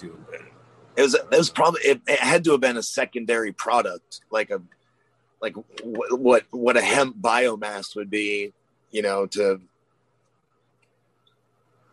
a hemp harvest. They must have cleaned the terpenes off for some reason to sell or whatever. Wholesale sell to add into pens or something like that. And then Well, that was his other argument too. Is that if he wanted to introduce terps back into it, he could add into whatever he wanted it to be his spice of whatever. And I thought, well, that's even shittier. You know what I mean? Yeah, Just that's like because it's cheating. terps don't mean you can. Yeah, yeah. It was funny because I was listening to it on the Clubhouse app today in one of the cannabis forums, and it was the same thing. And we all let him list, we all let him plead his case, but man, when he was done talking, man, they sure fucking ripped into him afterwards, man. They're like, yeah, we could use fucking cards, yeah, fuck all that shit. But man, it was. Well, I mean, everybody's different. That's, I guess that's the nicest thing I can say while I'm live. Everyone, everyone has their niche. Everyone has their purpose. Oh, the other reason in being for use was he was trying to say maybe grandma didn't want to smell like cannabis while she was ingesting. So she wanted to go for like a terpless cannabis. And I was like, maybe, but still. So you're going for that. Yourself. Going for that huge, like 5 years of life left market. spending their hard-earned Medicaid money on fucking terpless cannabis to hide from their fucking kids and grandkids who they don't like anyways, and they're like on their end of life, and they're like, oh yeah, that's the thing I'm gonna worry about is my kids and grandkids smelling cannabis after all these years. I'm on the other end of that too, man. I'm like, fucking, you've made it that far. If you want to fucking stink up your house like fucking weed, you've earned that right. I've already told people, if I get that old and I know I'm like going out before I can't do anything, I'm going out almost Timothy Leary style. I'm going out with a hot mix and a 10 strip. Yeah. Yep. I've never taken the H train before, and so I figured I'll do it on the day that I die. The day I know I'm going to die, a 10 strip and the H train, and. And to be honest with you, it might put you to the right place. You know what I mean? It might just set you off on the right frequency to send you to the next dimension. Or some DMT. I know you guys in one of the wormholes were talking about DMT, and man, that stuff is that's a beautiful, beautiful thing. Oh yeah, I would if I could access it, I would try it in a second. I know its capabilities. I would gladly. Our body only releases that at 2 times in our lives. It releases it when we're born, and it releases it when we die. So I wonder what sort of like intercosmic travel you would start by going out on a DMT trip. You'd have to time it pretty well because it doesn't last very long.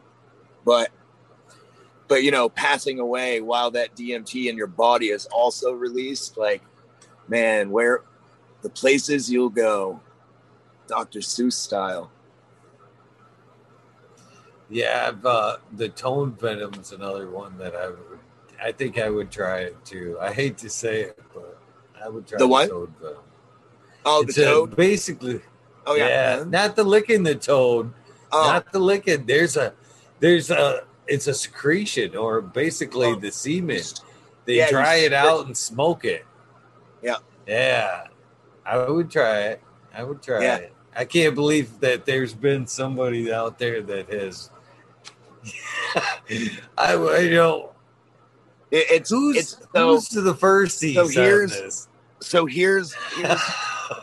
Here's what happened. I was up in Sugarloaf, which is a ski mountain in Western Maine, and I was with my buddy who was the same friend that was growing the Durban poison that I was talking about earlier.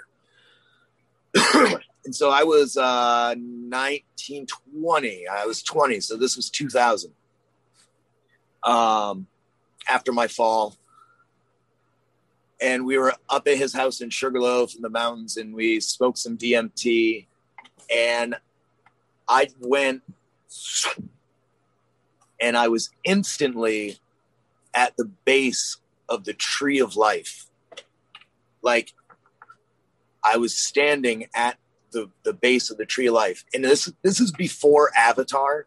So when Avatar came out and it panned back to the tree, you know, that they all lived under, I had a flashback, because that's exactly where I was. It was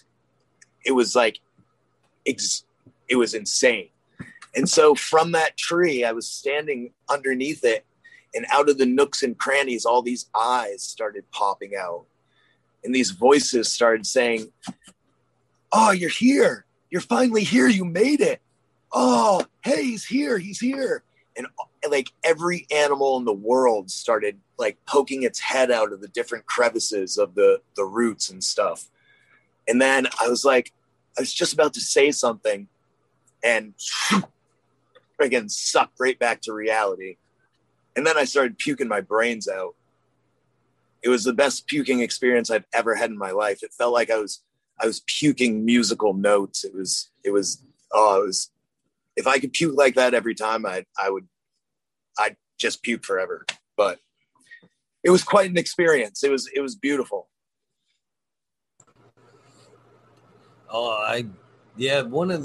You must be talking closely about, I don't know, the wormhole that was right before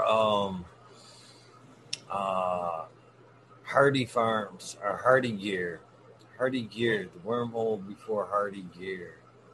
I kind of went deep into like psychedelics and our perception of reality. How we don't know. We honestly don't know. One person that we think is crazy. I mean, this DMT trip's a perfect example. You know, from the outside, anybody walking by would look at you and go, "He's fucking nuts." But what's going on inside your head is two different things. You're just unable to, communicate, pass on what's going on. It's too much. It's overload. You know what I mean? You just couldn't put it into words. It's a lot of light. Some of these people that are what we call mentally ill aren't stuck. You know what I mean? And basically, in their radio station isn't quite dialed in. Maybe they do have one foot into some shit that we don't see, that we're like, yeah, you can. But, if we were to take a psychedelic trip, we might be, I can see you poor fucker. You're stuck. And that's why psychedelics got such a bad name, because they were like, oh, that person took acid one time and ended up crazy like your Uncle Joe, like they associated craziness with psychedelics, and it's actually completely the opposite. Like most back then they didn't understand autism, and so they would think that people that were autistic were crazy, when in actuality people with autism are fucking geniuses, like true there's some highly intelligent people that just can't communicate in the way that we're used to. I've worked with some autistic kids that just are amazing. They're amazingly brilliant people, and that's like one of those things that I completely agree with you. I think sometimes there's a line where crazy is crazy, but for the most part, things that we don't understand as far as like autism and such things like that, like I truly believe that they are they're vibing higher. They're at a higher frequency. I think it's cool. Like I think it's cool. I would like to. I wouldn't want to be stuck alone somewhere by myself in my head, not being able to communicate. But if I could end communicating with people, like that would be pretty cool.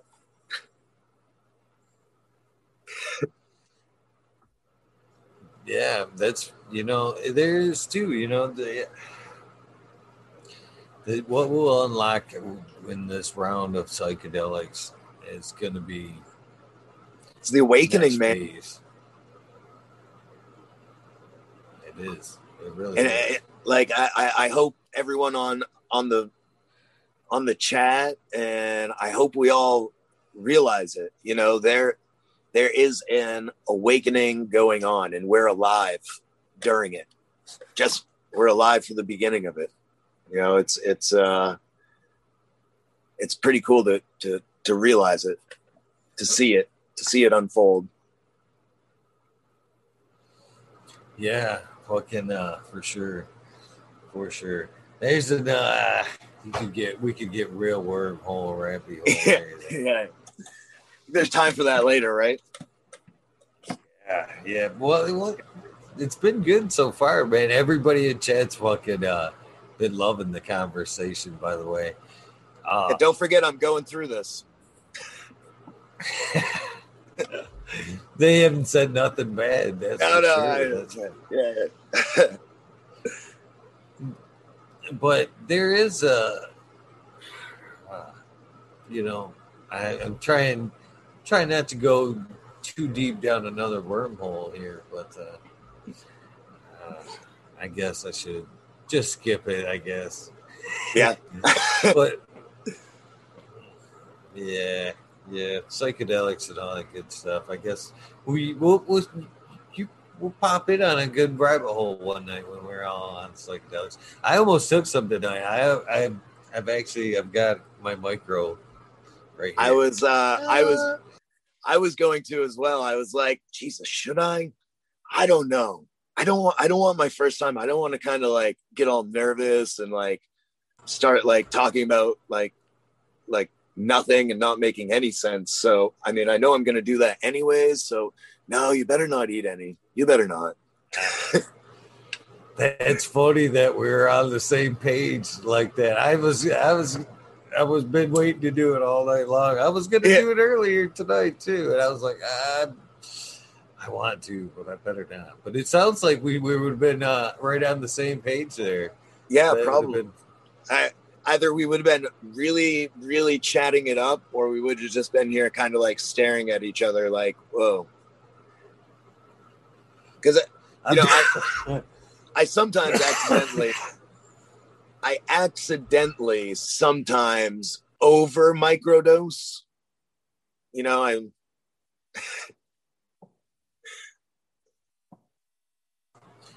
I almost don't think it's possible. I've had a few nights where I've done a lot of these pretty heavily microdosed up, heavy dosed, if you will. Yeah. Some of the better ones. There's been a couple of them that we've talked pre-show that it was going to happen. And it's like we always seem to like link, and it always ends up into some really great conversation. It's never been the lockup. Now I have to go now I have to go watch through them and try and figure out which ones are which. All 377, is that it? Is there 72 or something like that? 331 tonight. 331, I believe. Man. Yeah. That's pretty awesome, dude. That's pretty awesome. Well, I can tell you some good ones right off the bat, but there's been quite a few other than the one. Excuse me, obvious ones. Tanazi. Both of Tanazi Gardens episode. The first one, we were tripping balls pretty good. And we went heavy-handed pre-show. We both went, we were like, oh, you took that? Oh, okay. Well, we kind of matched up a little bit heavier before the show. Went in deeper. And we were tripping them pretty hard. And then the second time he was on, what do you got there? This is a little of the flower rosin that I press. This is from harvest I did the other day up at my other grow that I do for a buddy. It's the Tomahawk Chem from Greenpoint Seeds. Second one, he's on with Keith of Black Sails and another gentleman. And there was a bunch of them on, and we were all tripping balls that night. Endo 11, we're really tripping balls. He's fucking Endo. Poor Endo had to get up like several times and get off camera and towel off. At one point, he left for like 10 minutes. He went the full gauntlet. We went like 5 hours minimum, just tripping balls. And he had to get up at one time. I lost him for like 10 minutes. He comes back and he's like beat red. And he's like, I got lost in the mirror. I got lost in the mirror. I'm like, don't worry, man. We're good. We're good. Then there's a couple of them where Chad's like, look at him. He's got that mushroom smile. And I'm like, I go back and look at it. I'm just like,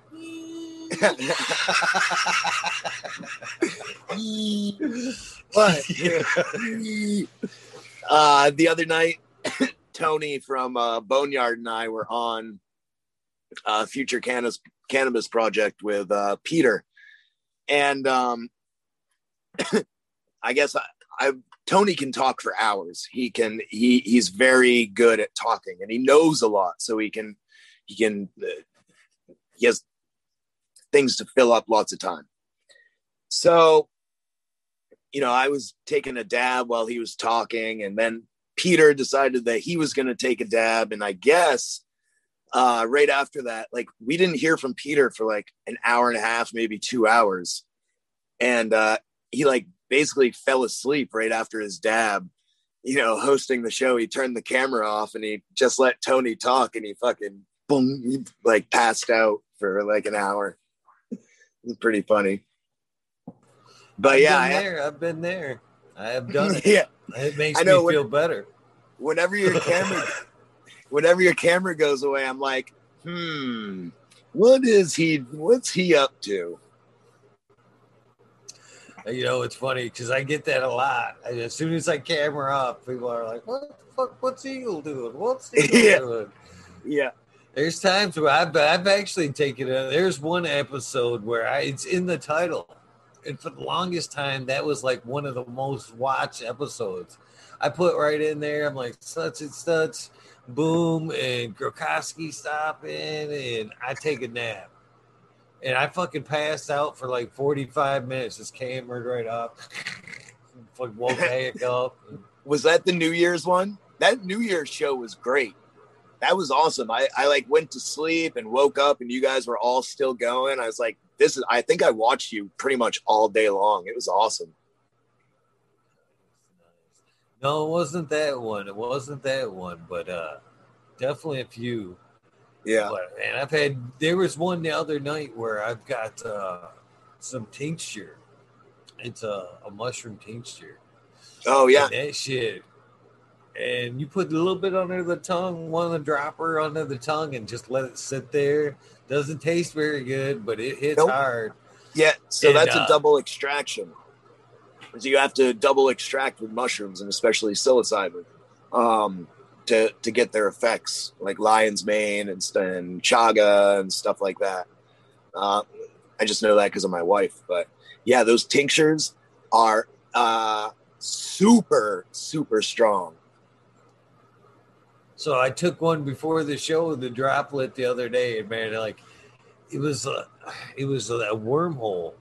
I'm like, fuck it, I'm just gonna go in, take some, and then I'm like, it's about 20 minutes into the show, and I can fucking. Everybody's like, oh, he's got mushroom face. Here he goes. He's got mushroom face again. And so I'm like, fuck it.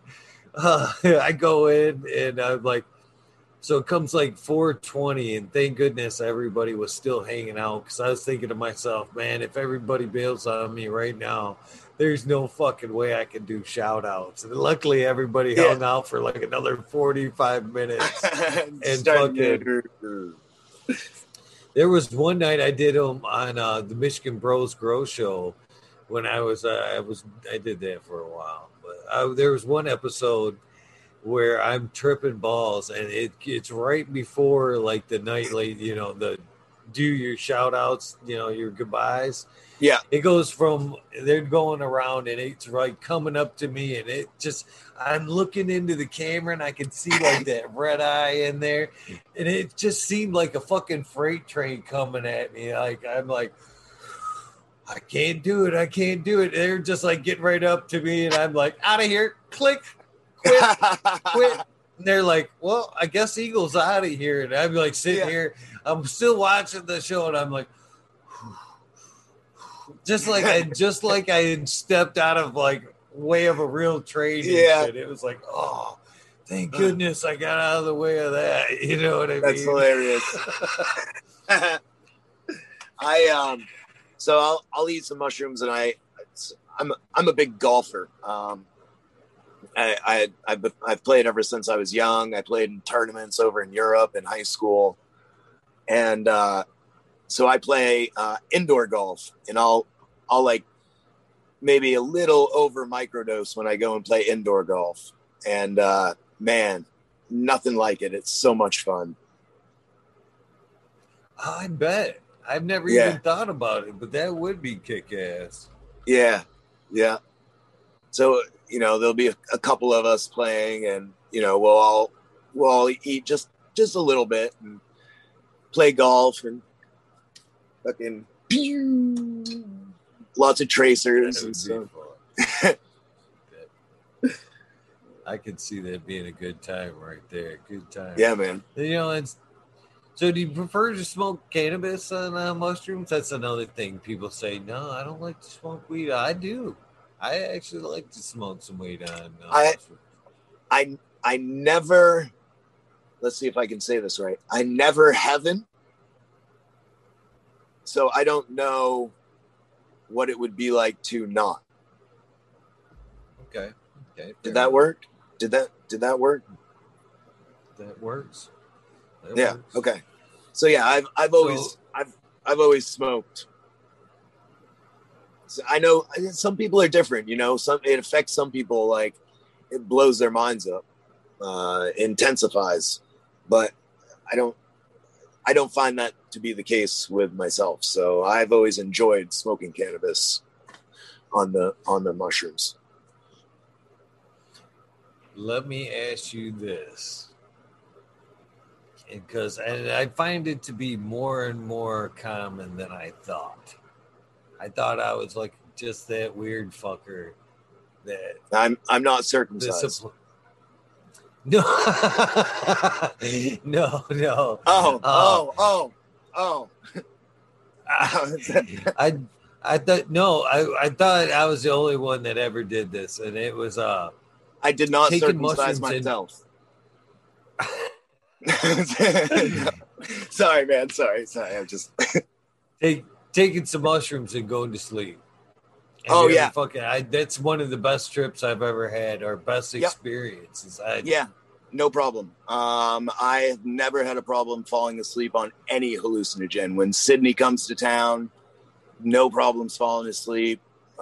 Salvia, even though it doesn't last very long, the after effects might keep you up. No problem. I guess I'm pretty fortunate that way.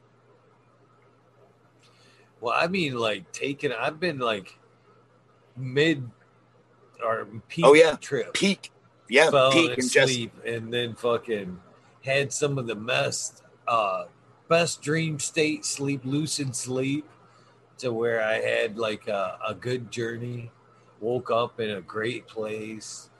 There was one time I woke up seeing aura, so I could see an aura for an hour or two.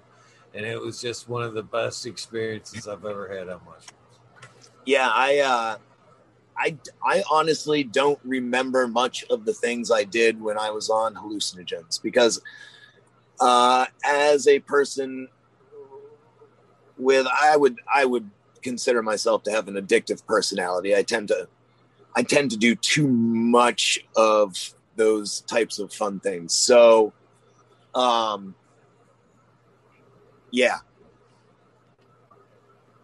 I was not sure what you said to trigger me saying that. We were talking about trips there and just all about hallucinations. Yeah. So I got a little off myself, a little squirreled myself.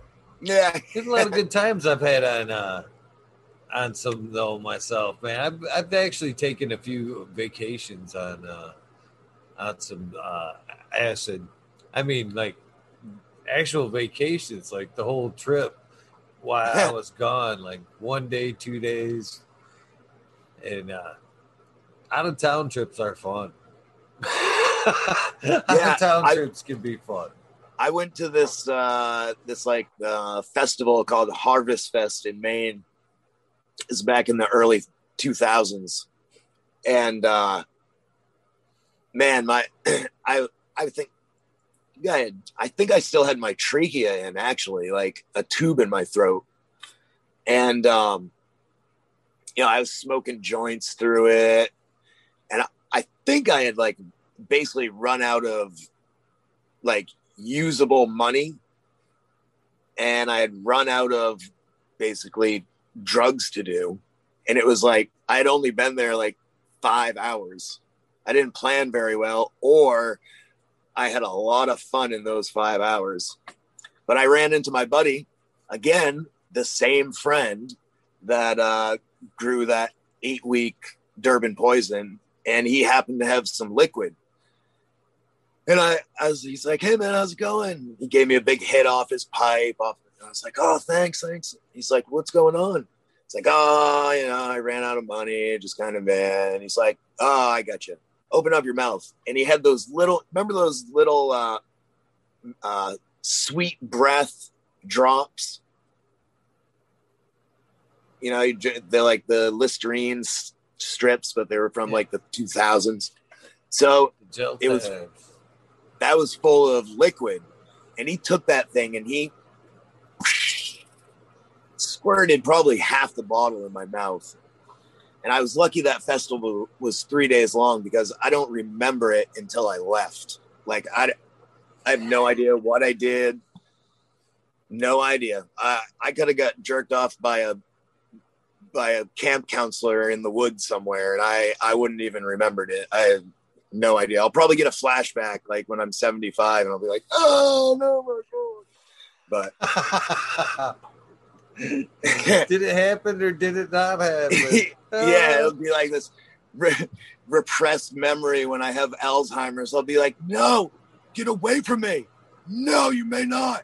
Get your mouth away from there."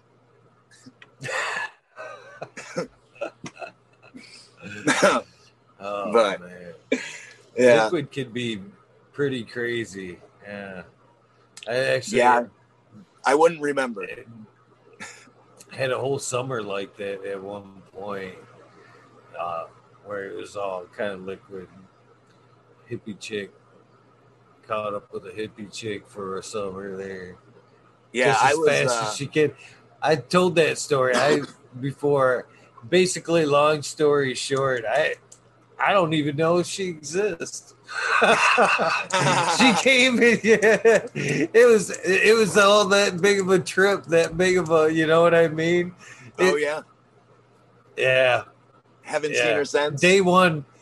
It was she disappeared just like that. It was like a whole summer of hanging out with her, and the first day was a trip, last day was a trip, gone. You know what I mean? Yeah. Never seen her again. Once she was gone, she was gone. Yep. Just be thankful for the time you had, man. Crazy times, man. They were good times. So. Yeah, I was my senior year in high school, and like that next year until I fell, I was big into like ecstasy and acid. Those were my candy striping. Those were my fun things to do. And I was in high school one time, and it was, I had eaten like a bean and a little piece of blotter, like in second period. And it was getting towards the end of the day. And I was really, really high. And the vice principal comes up and he's like, my hearing was kind of off. And he was like, little white rabbit. My eyes are about like this, pupils about, my eyes look like I'm a devil. They're just like straight up black. There is no white of my eyes. It's just black pupil. I'm like, what? And all I can hear is white rabbit. And he's, he's a vice principal. So he's always looking at you like the father from Cloudy with a Chance of Meatballs with just his eyebrows showing. He always looks angry. And so finally I'm like, he said it 3 or 4 times. And I just kept going, what? Finally, I'm like, I don't understand what you are saying to me. And he goes, who drives the little white rabbit? And he was asking who was leaving school. Like he was asking me who was leaving school in a little white rabbit. And I was like tripping my balls off. And like, those are the things that happen when I trip. Like, and I find, I don't know if that's just a theory or if that always happens to people, but like just this most random fucked up things happen to me when I'm tripping. Like, for no reason, the police will show up somewhere where I am and be like, hey, I want to have a long conversation with you while you're high on acid or something. It's like, you never talked to me in my life before. Why?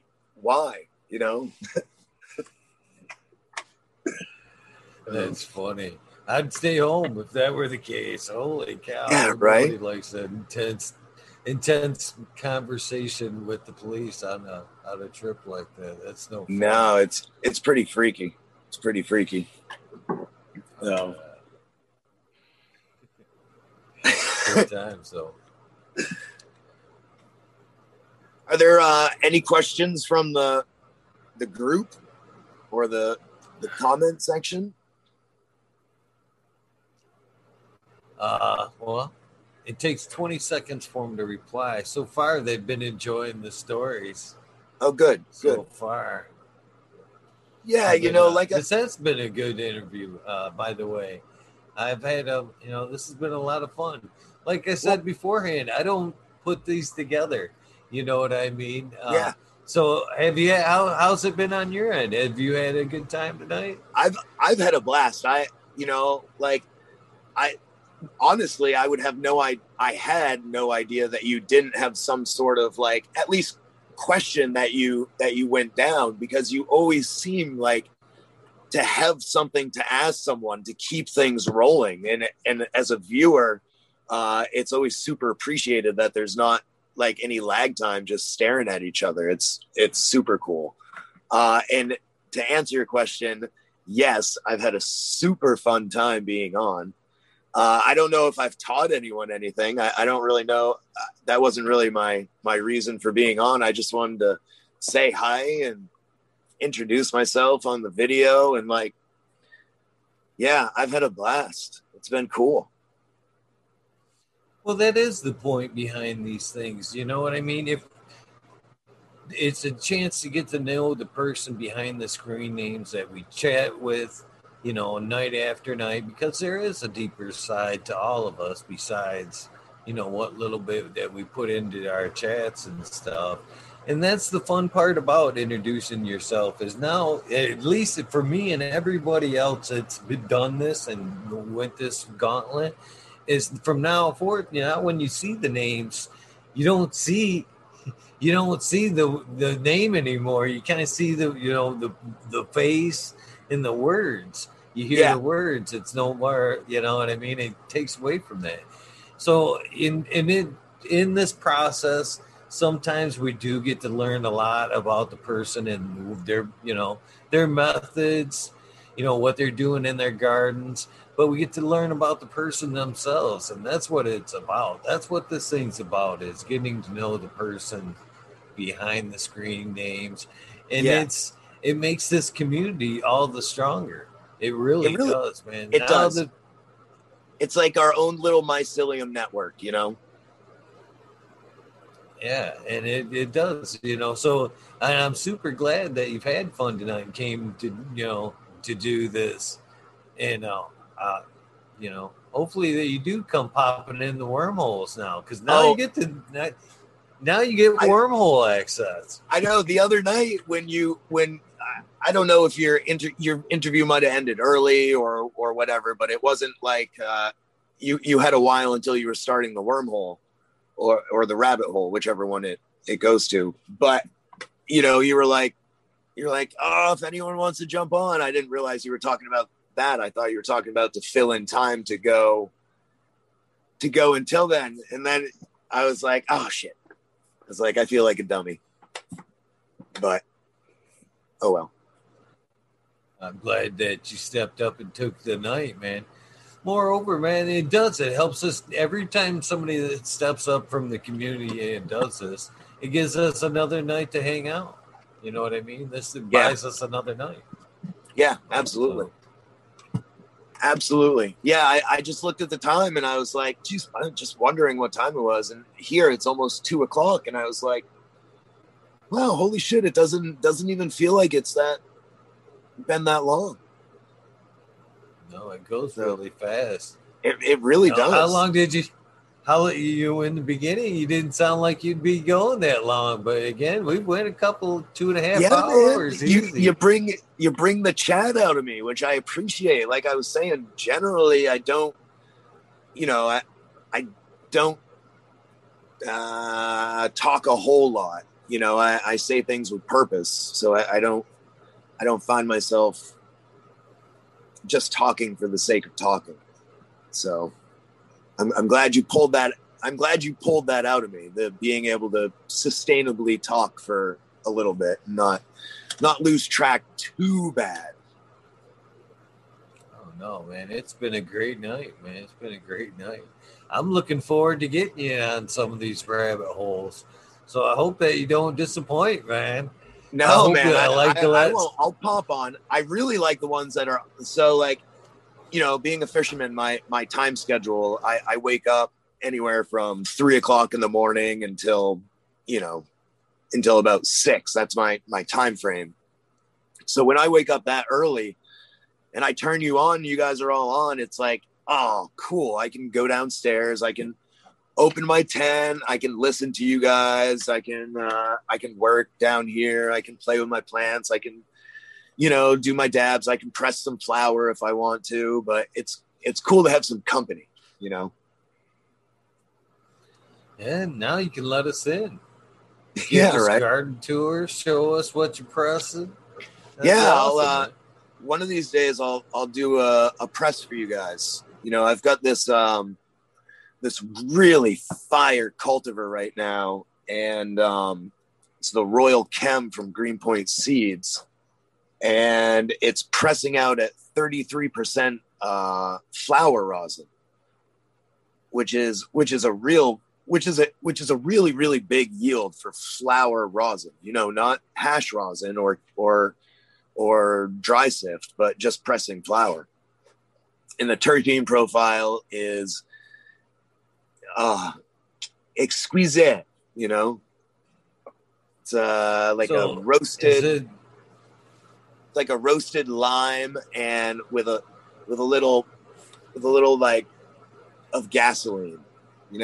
Just one of those over like a finely roasted lime. When you have that fajita pan that's really hot that comes out in the restaurant and you squirt the lime on it and that steam that comes up, it's like, oh, it's kind of burny, but it's nice and acidic and sweet and tangy all at the same time. Like, oh. So with that being said, do you prefer the flower rosin? That's one thing that I can't see wasting my beautiful hash pressing it into rosin. I myself, if I were to want to press stuff, I would press flower because I would want all the oils, all the good stuff in it. You know what I mean? I would hate, why am I filtering it when I want to press, get all the extract out of it? That's my opinion. But What's your opinion? That's a so I am a fan of flower rosin. I think if you have the proper environment and the proper equipment, that fresh frozen can be just as good, if not a lot better than flour itself, because you are retaining those oils and stuff, and then you're washing them off. And then if you have the right, like if you're using a freeze dryer, you're retaining more of that oil than you're losing. So, that being said, I love pressing flour, especially, but I'll only press certain flour. Like I always test them out, and if I have something that presses at 20 to 24.5%, then I'll press it out and smoke a little bit of it, but I know I'm going to get more use from the flour itself. But on this Royal Chem that's pressing out 33%, it's not the tightest of flour. I had some issues during flour, some timing issues, but it's frosty as all fuck all. So I know that I'm getting more from the flour rosin for use than I would from the flour. So that's kind of how I judge, like, if I'm going to press it, if I'm not going to press it, so on and so forth. That's one thing. I'm never stuck on one type of ingested method or the other, man. Sometimes I like the heady high of dabs, and then there's times where you couldn't pull a flower out of my hand for nothing. Yeah, I just like that nice sit down time, relax time of a joint, and taking my time. I do notice with my throat stuff that since I've been smoking flower rosin or bubble rosin, live rosin, that when I go back to smoking flower, like smoking that joint that I was smoking, like I can feel it in my throat. I can hear it in my voice. Just the very, very heavy, just from smoking more of the organic material than I would be from the rosin. It just feels more constricted than from smoking rosin. So I do notice that. Don't get me wrong, I love my flower, but I do notice that as I get older, and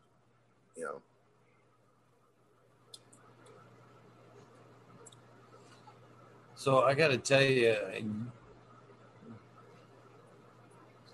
for somebody that has smoked out of the injury in their neck there, that has to qualify you as one of the badass cannabis smokers that I've ever come across, man. Oh man, no, that's yeah. When you're smoking like that, you have got a love for this thing like nobody else. And that's the whole thing. Like, I'd like people to know that if I am a little abrasive towards you in chat or in a Facebook group or on some social media platform, it's only out of love for this plant. We've taken so many wrong turns with this plant that the ship needs to be righted. And if I do have a tendency to be abrasive when it comes to discussing certain technicalities and viewpoints of cannabis. And so for those of you that I have been, it comes from a place of love. It's like when your dad hits you because he loves you. Oh, there's nowhere that we're all entitled to our opinions.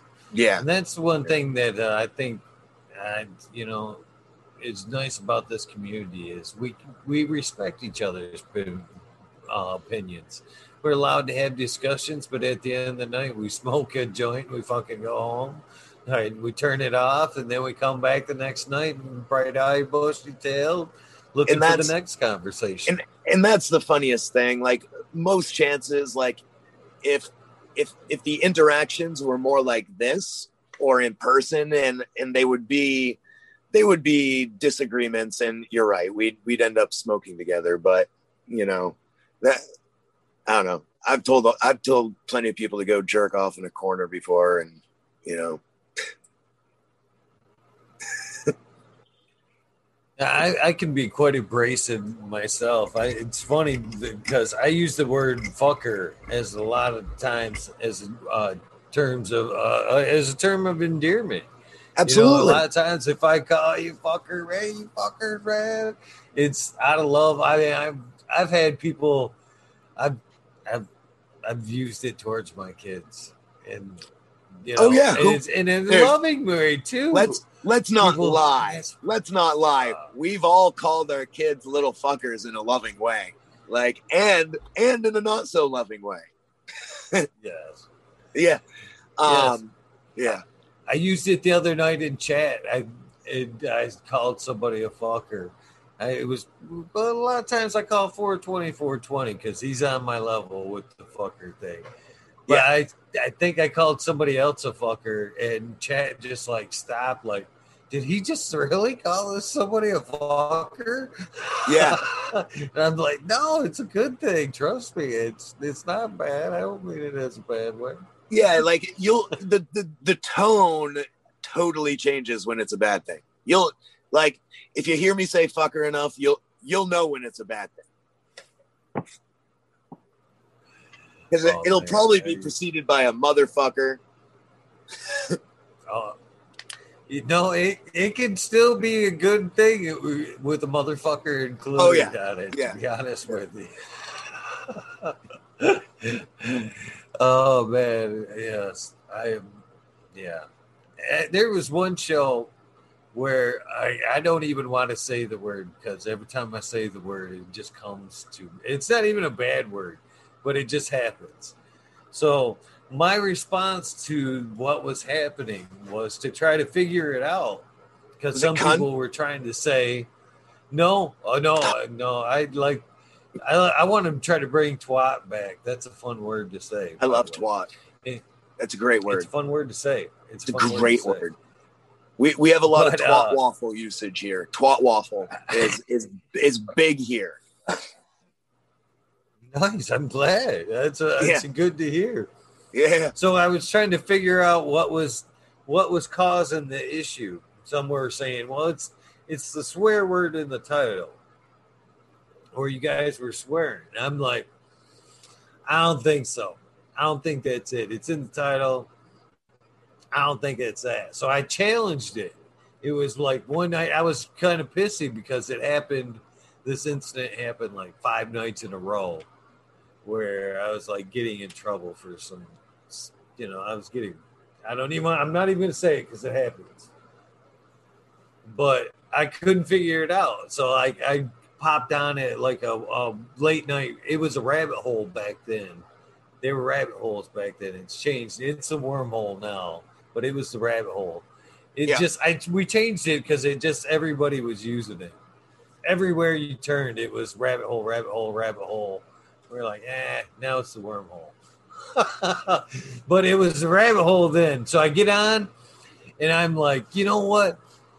It can't be the vulgar language. So I went on and I played, it was a quick episode, maybe 45 minutes. I played Wheeler Walker, every Wheeler Walker song I could find that had fucking vulgarity in it, which if you've ever listened to Wheeler Walker Jr., he's hilarious. Funny stuff. You got to listen to it. Familiar. It's country, and he's like, one of his songs is like, sit on my face. Sit on my face, because he too picky. Ride my mouth till your pussy gets sticky. Come on. Anyway, I like smoking pot a lot. There's a bunch of them. I played all of them, sang them all.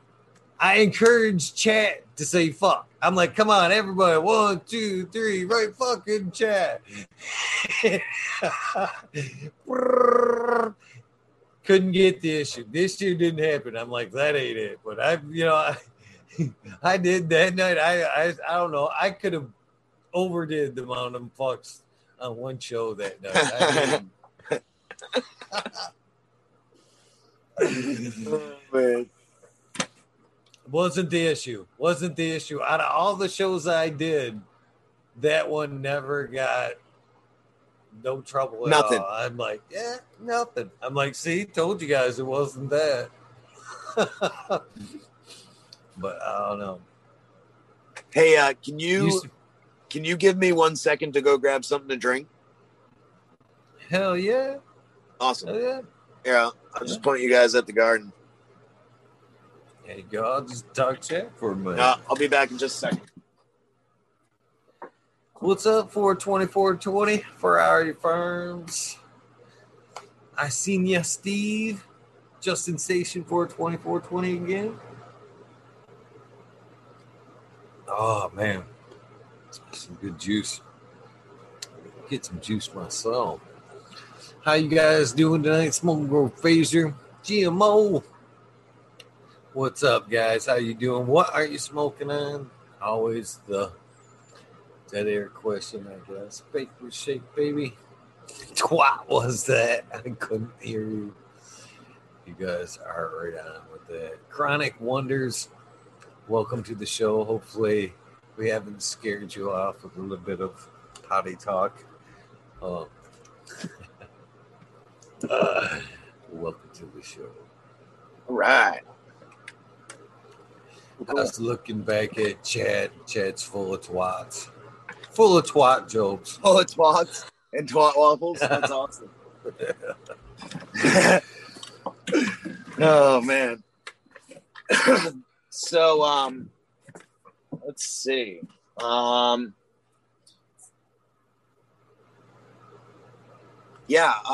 now I'm just kind of, as far as tent wise, like I'm just waiting for my cover crop to come in, waiting for these seedlings to get big enough to transplant into this bed, and then I'm just gonna rock them out and take out the males and see what I get for females. So what strains are you dropping? Did we cover that? What's in the garden? This particular strain is going to be a tester strain from Boneyard Seeds. So I think it's the Space Cheese tester run that he's doing. So that'll be in this bed.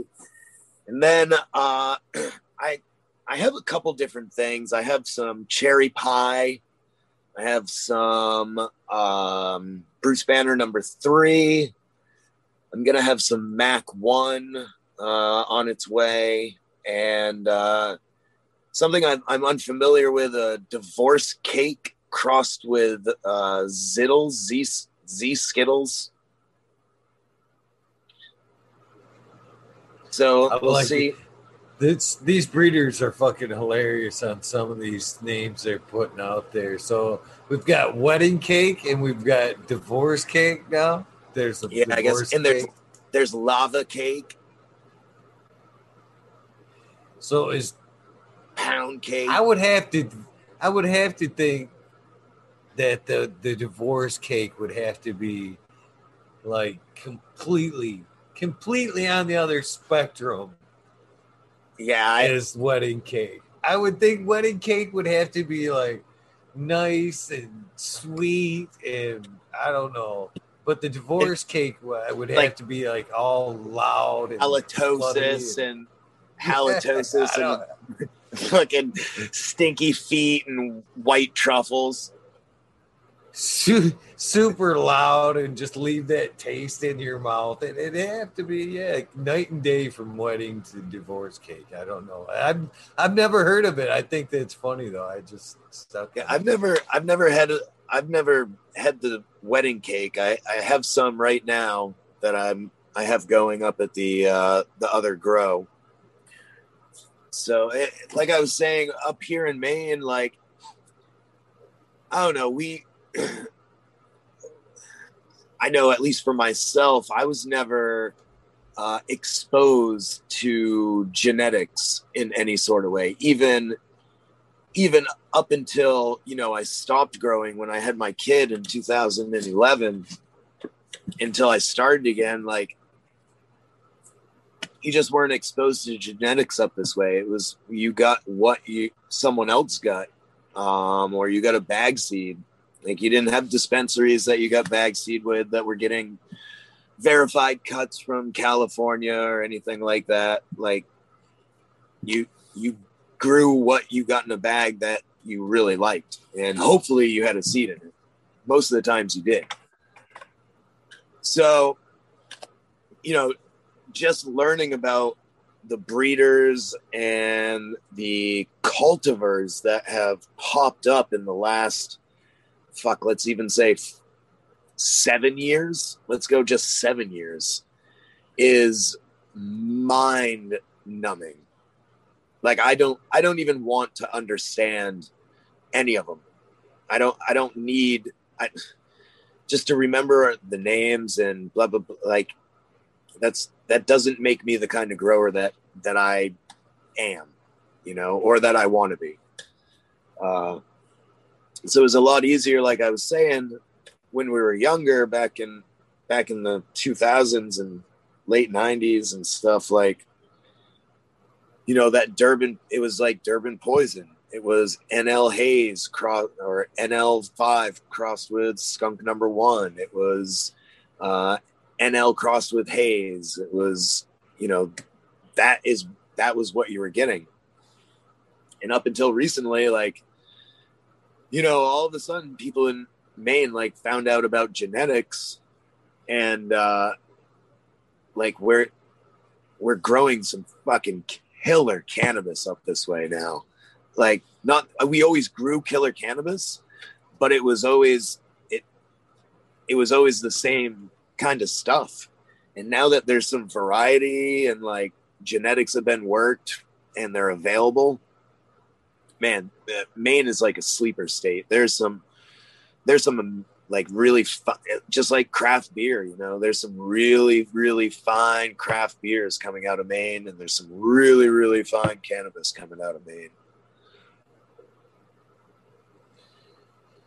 That's the beauty of some partial legalization there, is that that right there, the refining of just some great cannabis, that's for sure. Yeah. And, I don't grow anything big. I've never done any breeding, but seeing and learning from all these people that are breeders that are actually putting out, like, hey, if you want to try this, let's start you off on the right foot. Let's not lead you astray. Let's not let you just figure it out on yourself and, not look and just waste your time and other people's time and put something out that's just not what it should be. Let's start you off proper. I don't even know where to start off, but the people that do, kudos to you for helping people like me at least think about and start to want to learn how to maybe just do that for ourselves. Something that we've done in seed form that we really liked, that we would like to maybe cross with something else that we really liked. To know how to do that and be able to do that just adds another tool to a home grower's toolbox. And after all, that's what we're after is just more tools in our toolbox, more things to be able to use. It's that onion that you're referring to, man.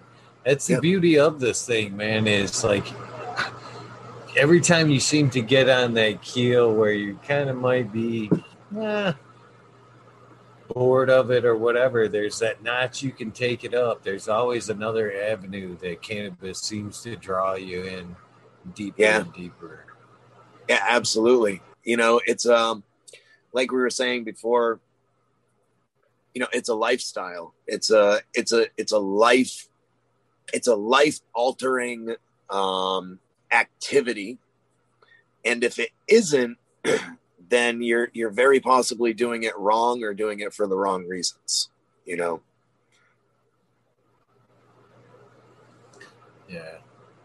I've had a lifelong relationship with this plant. That's for sure. Yeah. And I don't plan on giving it up anytime soon. No, and I think we're fortunate to be able to say that. A lot of people aren't in the position that we're in. You go, like, as far as being able to say that we grew way back then and we never got caught. If we had gotten caught, we'd be right in fucking jail, still to this day. Or at least I know I would. And I know a lot of people that, lost everything they had back in the early 2000s for growing just a few plants. So we're fortunate to be here today and to be able to say we got out with our tails to legalization, So pour a little out for the ones we lost along the way, right? There's certainly been a lot of them. Well, hopefully, as decriminalization comes on, we can start expunging some records and letting some people out for what that would be been punished for. Yeah, that would be ideal. And then that gets into the whole corporate America sort of thing, and American Medical Association and DuPont and all those big players, they holding back what could have been saving the world for so long, holding it back on purpose. Chat's hilarious, by the way. I gotta relate this just because it was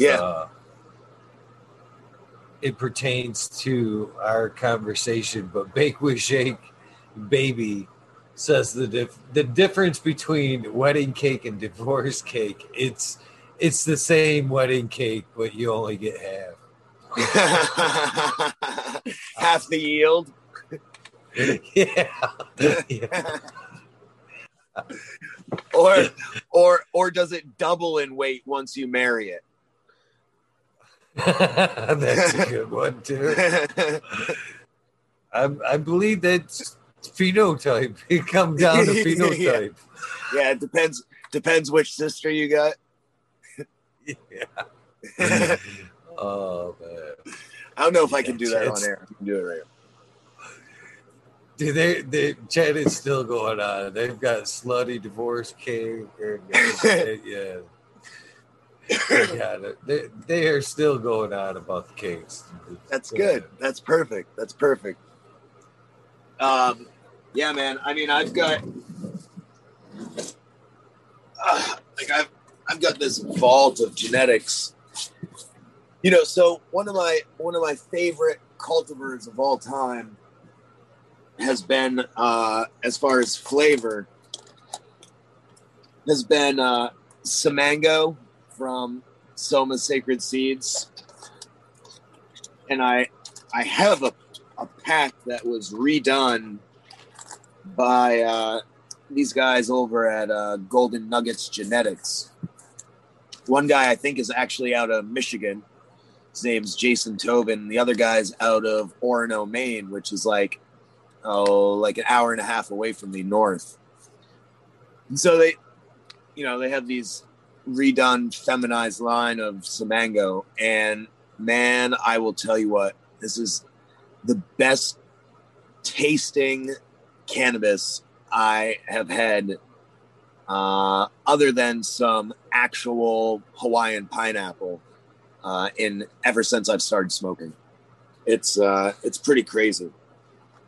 So I'm thinking about growing that, but I've got crazy amounts of genetics. Like I've got a bunch of cap here. I got a bunch of weed should taste good gear. I've got some Mean Gene from Mendocino, Freeborn, the Ghost OG, and Sky Jarro. And the cool thing about the Sky Jarro is I was talking to, I think it was Tony I think it was Mean Gene. He said that the Sky Jarro is has the same father as the fabled root beer. So he said, through that you may be able to find a line of the similar root beer pheno. So that's always exciting. So if anyone can grab any stuff with Sky Jarro in it, just know that that's a possibility for you. Yeah, I'm kind of trying to figure out what I want to run next. I mean, I have like Tony's gear up the wazoo. I've just got like packs and packs and packs of DDA boneyard gear. Not a bad problem. No, I got a hat, I got a t-shirt. He was nice enough to send me those. But yeah, I've got some Royal Kush, Mandelbrot's Royal Kush that I want to run outdoors. I ran some Royal Spill from Emerald Mountain Legacy, which is a Royal 7 and Royal 8 mixture with Triple X OG. But it's like I was saying, how I don't like to grow outdoors in Maine. So this is the first plant that I've grown outdoors that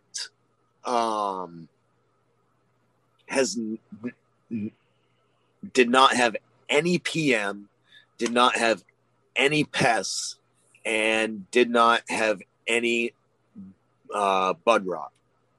And it finished late September is when I cut it. It was all ready to go. So and that was the Royal Spill from Emerald Mountain Legacy. So I'm going to run this Royal Kush, which is the line that it was bred from, and hope that turns out really well outside. Because I grow in hugelkultur beds outdoors. You familiar with hugelkultur? A little bit. Yeah. So I built these 4x4 beds. They look like some little kid built them with sticks. Those are like my walls. I built them with I went out in the woods and I found sticks and I just crisscrossed them all around. And went and found a bunch of broken logs and leaf mold and stuff like that, and threw it in there with some straw and some Pro Mix and stuck some plants in there. And they're the best plants I've ever grown outdoors. I was absolutely blown away.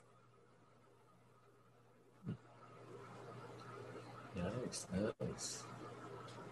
Yeah, I definitely would like to try to get out there at some point myself to the outdoors. Yeah, have you ever been to Maine? No. Hopefully someday.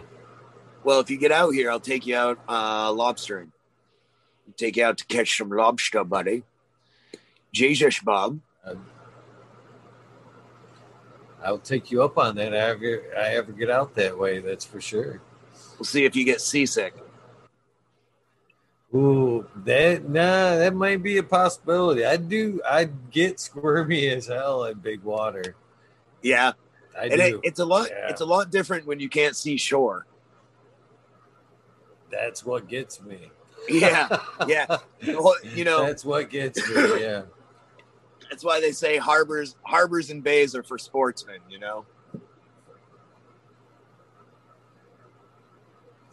That's for sure. Once the land gets out of, and it, what's funny is it can be an unswimmable distance for me too. There's just something about that security blanket of knowing that it's, right there. I can. It's called hope. It gives me some comfort. But once it's out of fucking, I can believe that. I can believe that. Yeah. You know, we go by the up here this way, the water, it'll warm up for a couple months, but that's about it. Usually it's about 50 degrees or less. And so we have this, it's said this old saying, it's the 50-50 rule, which is if you fall out of a boat in the water, let's see, the water temperature is 50 degrees, you have a 50% chance of being able to swim 50 yards. Most people, before you either catch hypothermia or just give up, or your muscles tense up and you can't swim anymore because they're, you know, all the acid and stuff goes to your limbs and retracts and muscle contractions and stuff. So, yeah. So if you fall in the water at 50 degrees, 50 yards away from shore, you have a 50% chance of making it. Yeah. Well, you got a 50% chance of making it. So that's better than a 0% chance. True that. Yeah. The optimistic side of it. Yeah, but we'll keep you out of the water. Put a life jacket on you. Aye. We'll just dress you up in a survival suit and kind of like bungee cord you to the side of the wheelhouse. It's kind of a double-edged sword. I hate the big water, but I do like adrenaline. So, do you like you can't roller get the coasters? adrenaline unless you like. Oh, I love roller coasters. Anything that'll scare the shit out of me, basically. See, I'm not a roller coaster guy, and I hate airplanes. Hate them with a passion. First time I was up in a plane, I got a window seat, and the whole time I was up in that thing, I couldn't think of anything else but jumping out of that motherfucker. And I still haven't skydived yet, but it's high on the list. Well, I'm glad you don't fly them. Right. You'd be like that Indo-Asian 617 flight with that co-pilot just. No.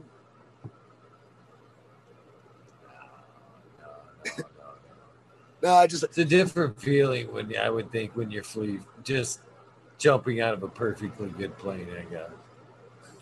Yeah, I don't see the sense in it. I won't be doing it. I'll leave that up to you different frequency type of people. Well, you're way more aerodynamic too. You might, the bald head just slide through like a bullet. Yes. Hit a couple Hopefully clouds. That's how it works. You'll hit a couple clouds. You have to wipe your head off. My luck, it would be like I'll just get hit with everything just on the way down. Some birds, some birds, some lightning, thunder, some airplane shit. Like someone flushes the Joe Dirt meteoroid, kind of catches it on the ankle on the way down. Fucking top of my melon be all covered in June bugs.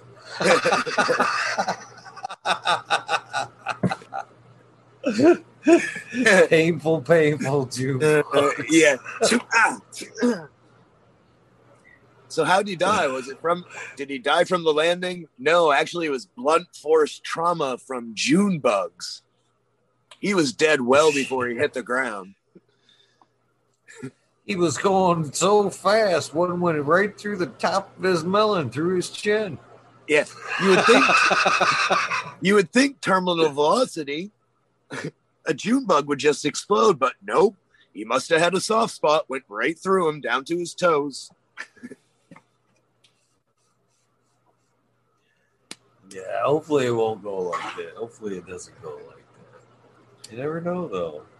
Well, man, I have been up since 4:30, so That's quite a run. Yeah, I think I have to start wrapping it up and calling it a an evening or a morning, or I'm not even quite sure. Well, I appreciate you coming on and going the distance. You went for quite a long time, man, and I appreciate it, man. I'm more than I can even tell you. I'm grateful for you saying that. I really do appreciate that from my heart, and you know, I'm glad you can put a face to the name now. Me too, and I'm glad everybody else can as well. And please do keep the Zoom number, that invitation that I sent you. Okay. Please keep that. That is the key. That is the to the rabbit hole, the wormhole, whatever you want to call it. It's the wormhole now. That's the key to the wormhole. And anytime you want to come, you don't feel like you need me to reach out and go, come on. If you just wake up and we're on, you're like, hey, I want to get on with the motherfuckers at Smoke a Joint. That's all you need. That's all you need. That's all. Yeah. You need. Well, I've looked forward to,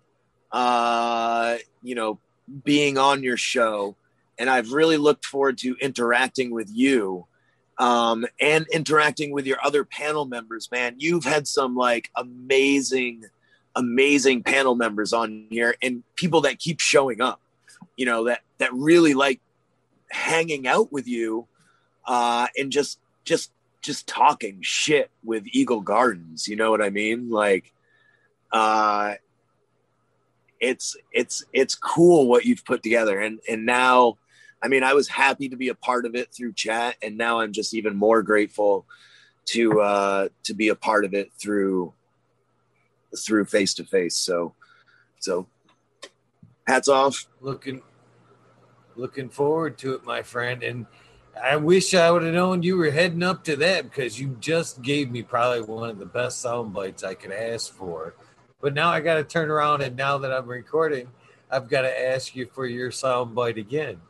But could you please give me a sound bite, my friend? This is episode 331. Yeah, hopefully you know what I'm kind of looking for. Yeah. I mean, as far as episode 331 goes, this is Cheddar Bob 13. And I am just having the greatest time talking shit with Eagle Gardens here on his YouTube station. It's been a pleasure. So, I love it. Well, thank you again, sir, man. I can't tell you how much I'm looking forward to getting you in one of these wormholes and getting you to chat with everybody else. It's going to be a good time. Man. And I know everybody else has enjoyed this, because there's still 94 watching, and we've peaked over 100 tonight. I think we topped like a 110 on a Thursday night, this late. So that's pretty cool for this late. A lot about you in this conversation. No, man, that's all you. That's episode. All you.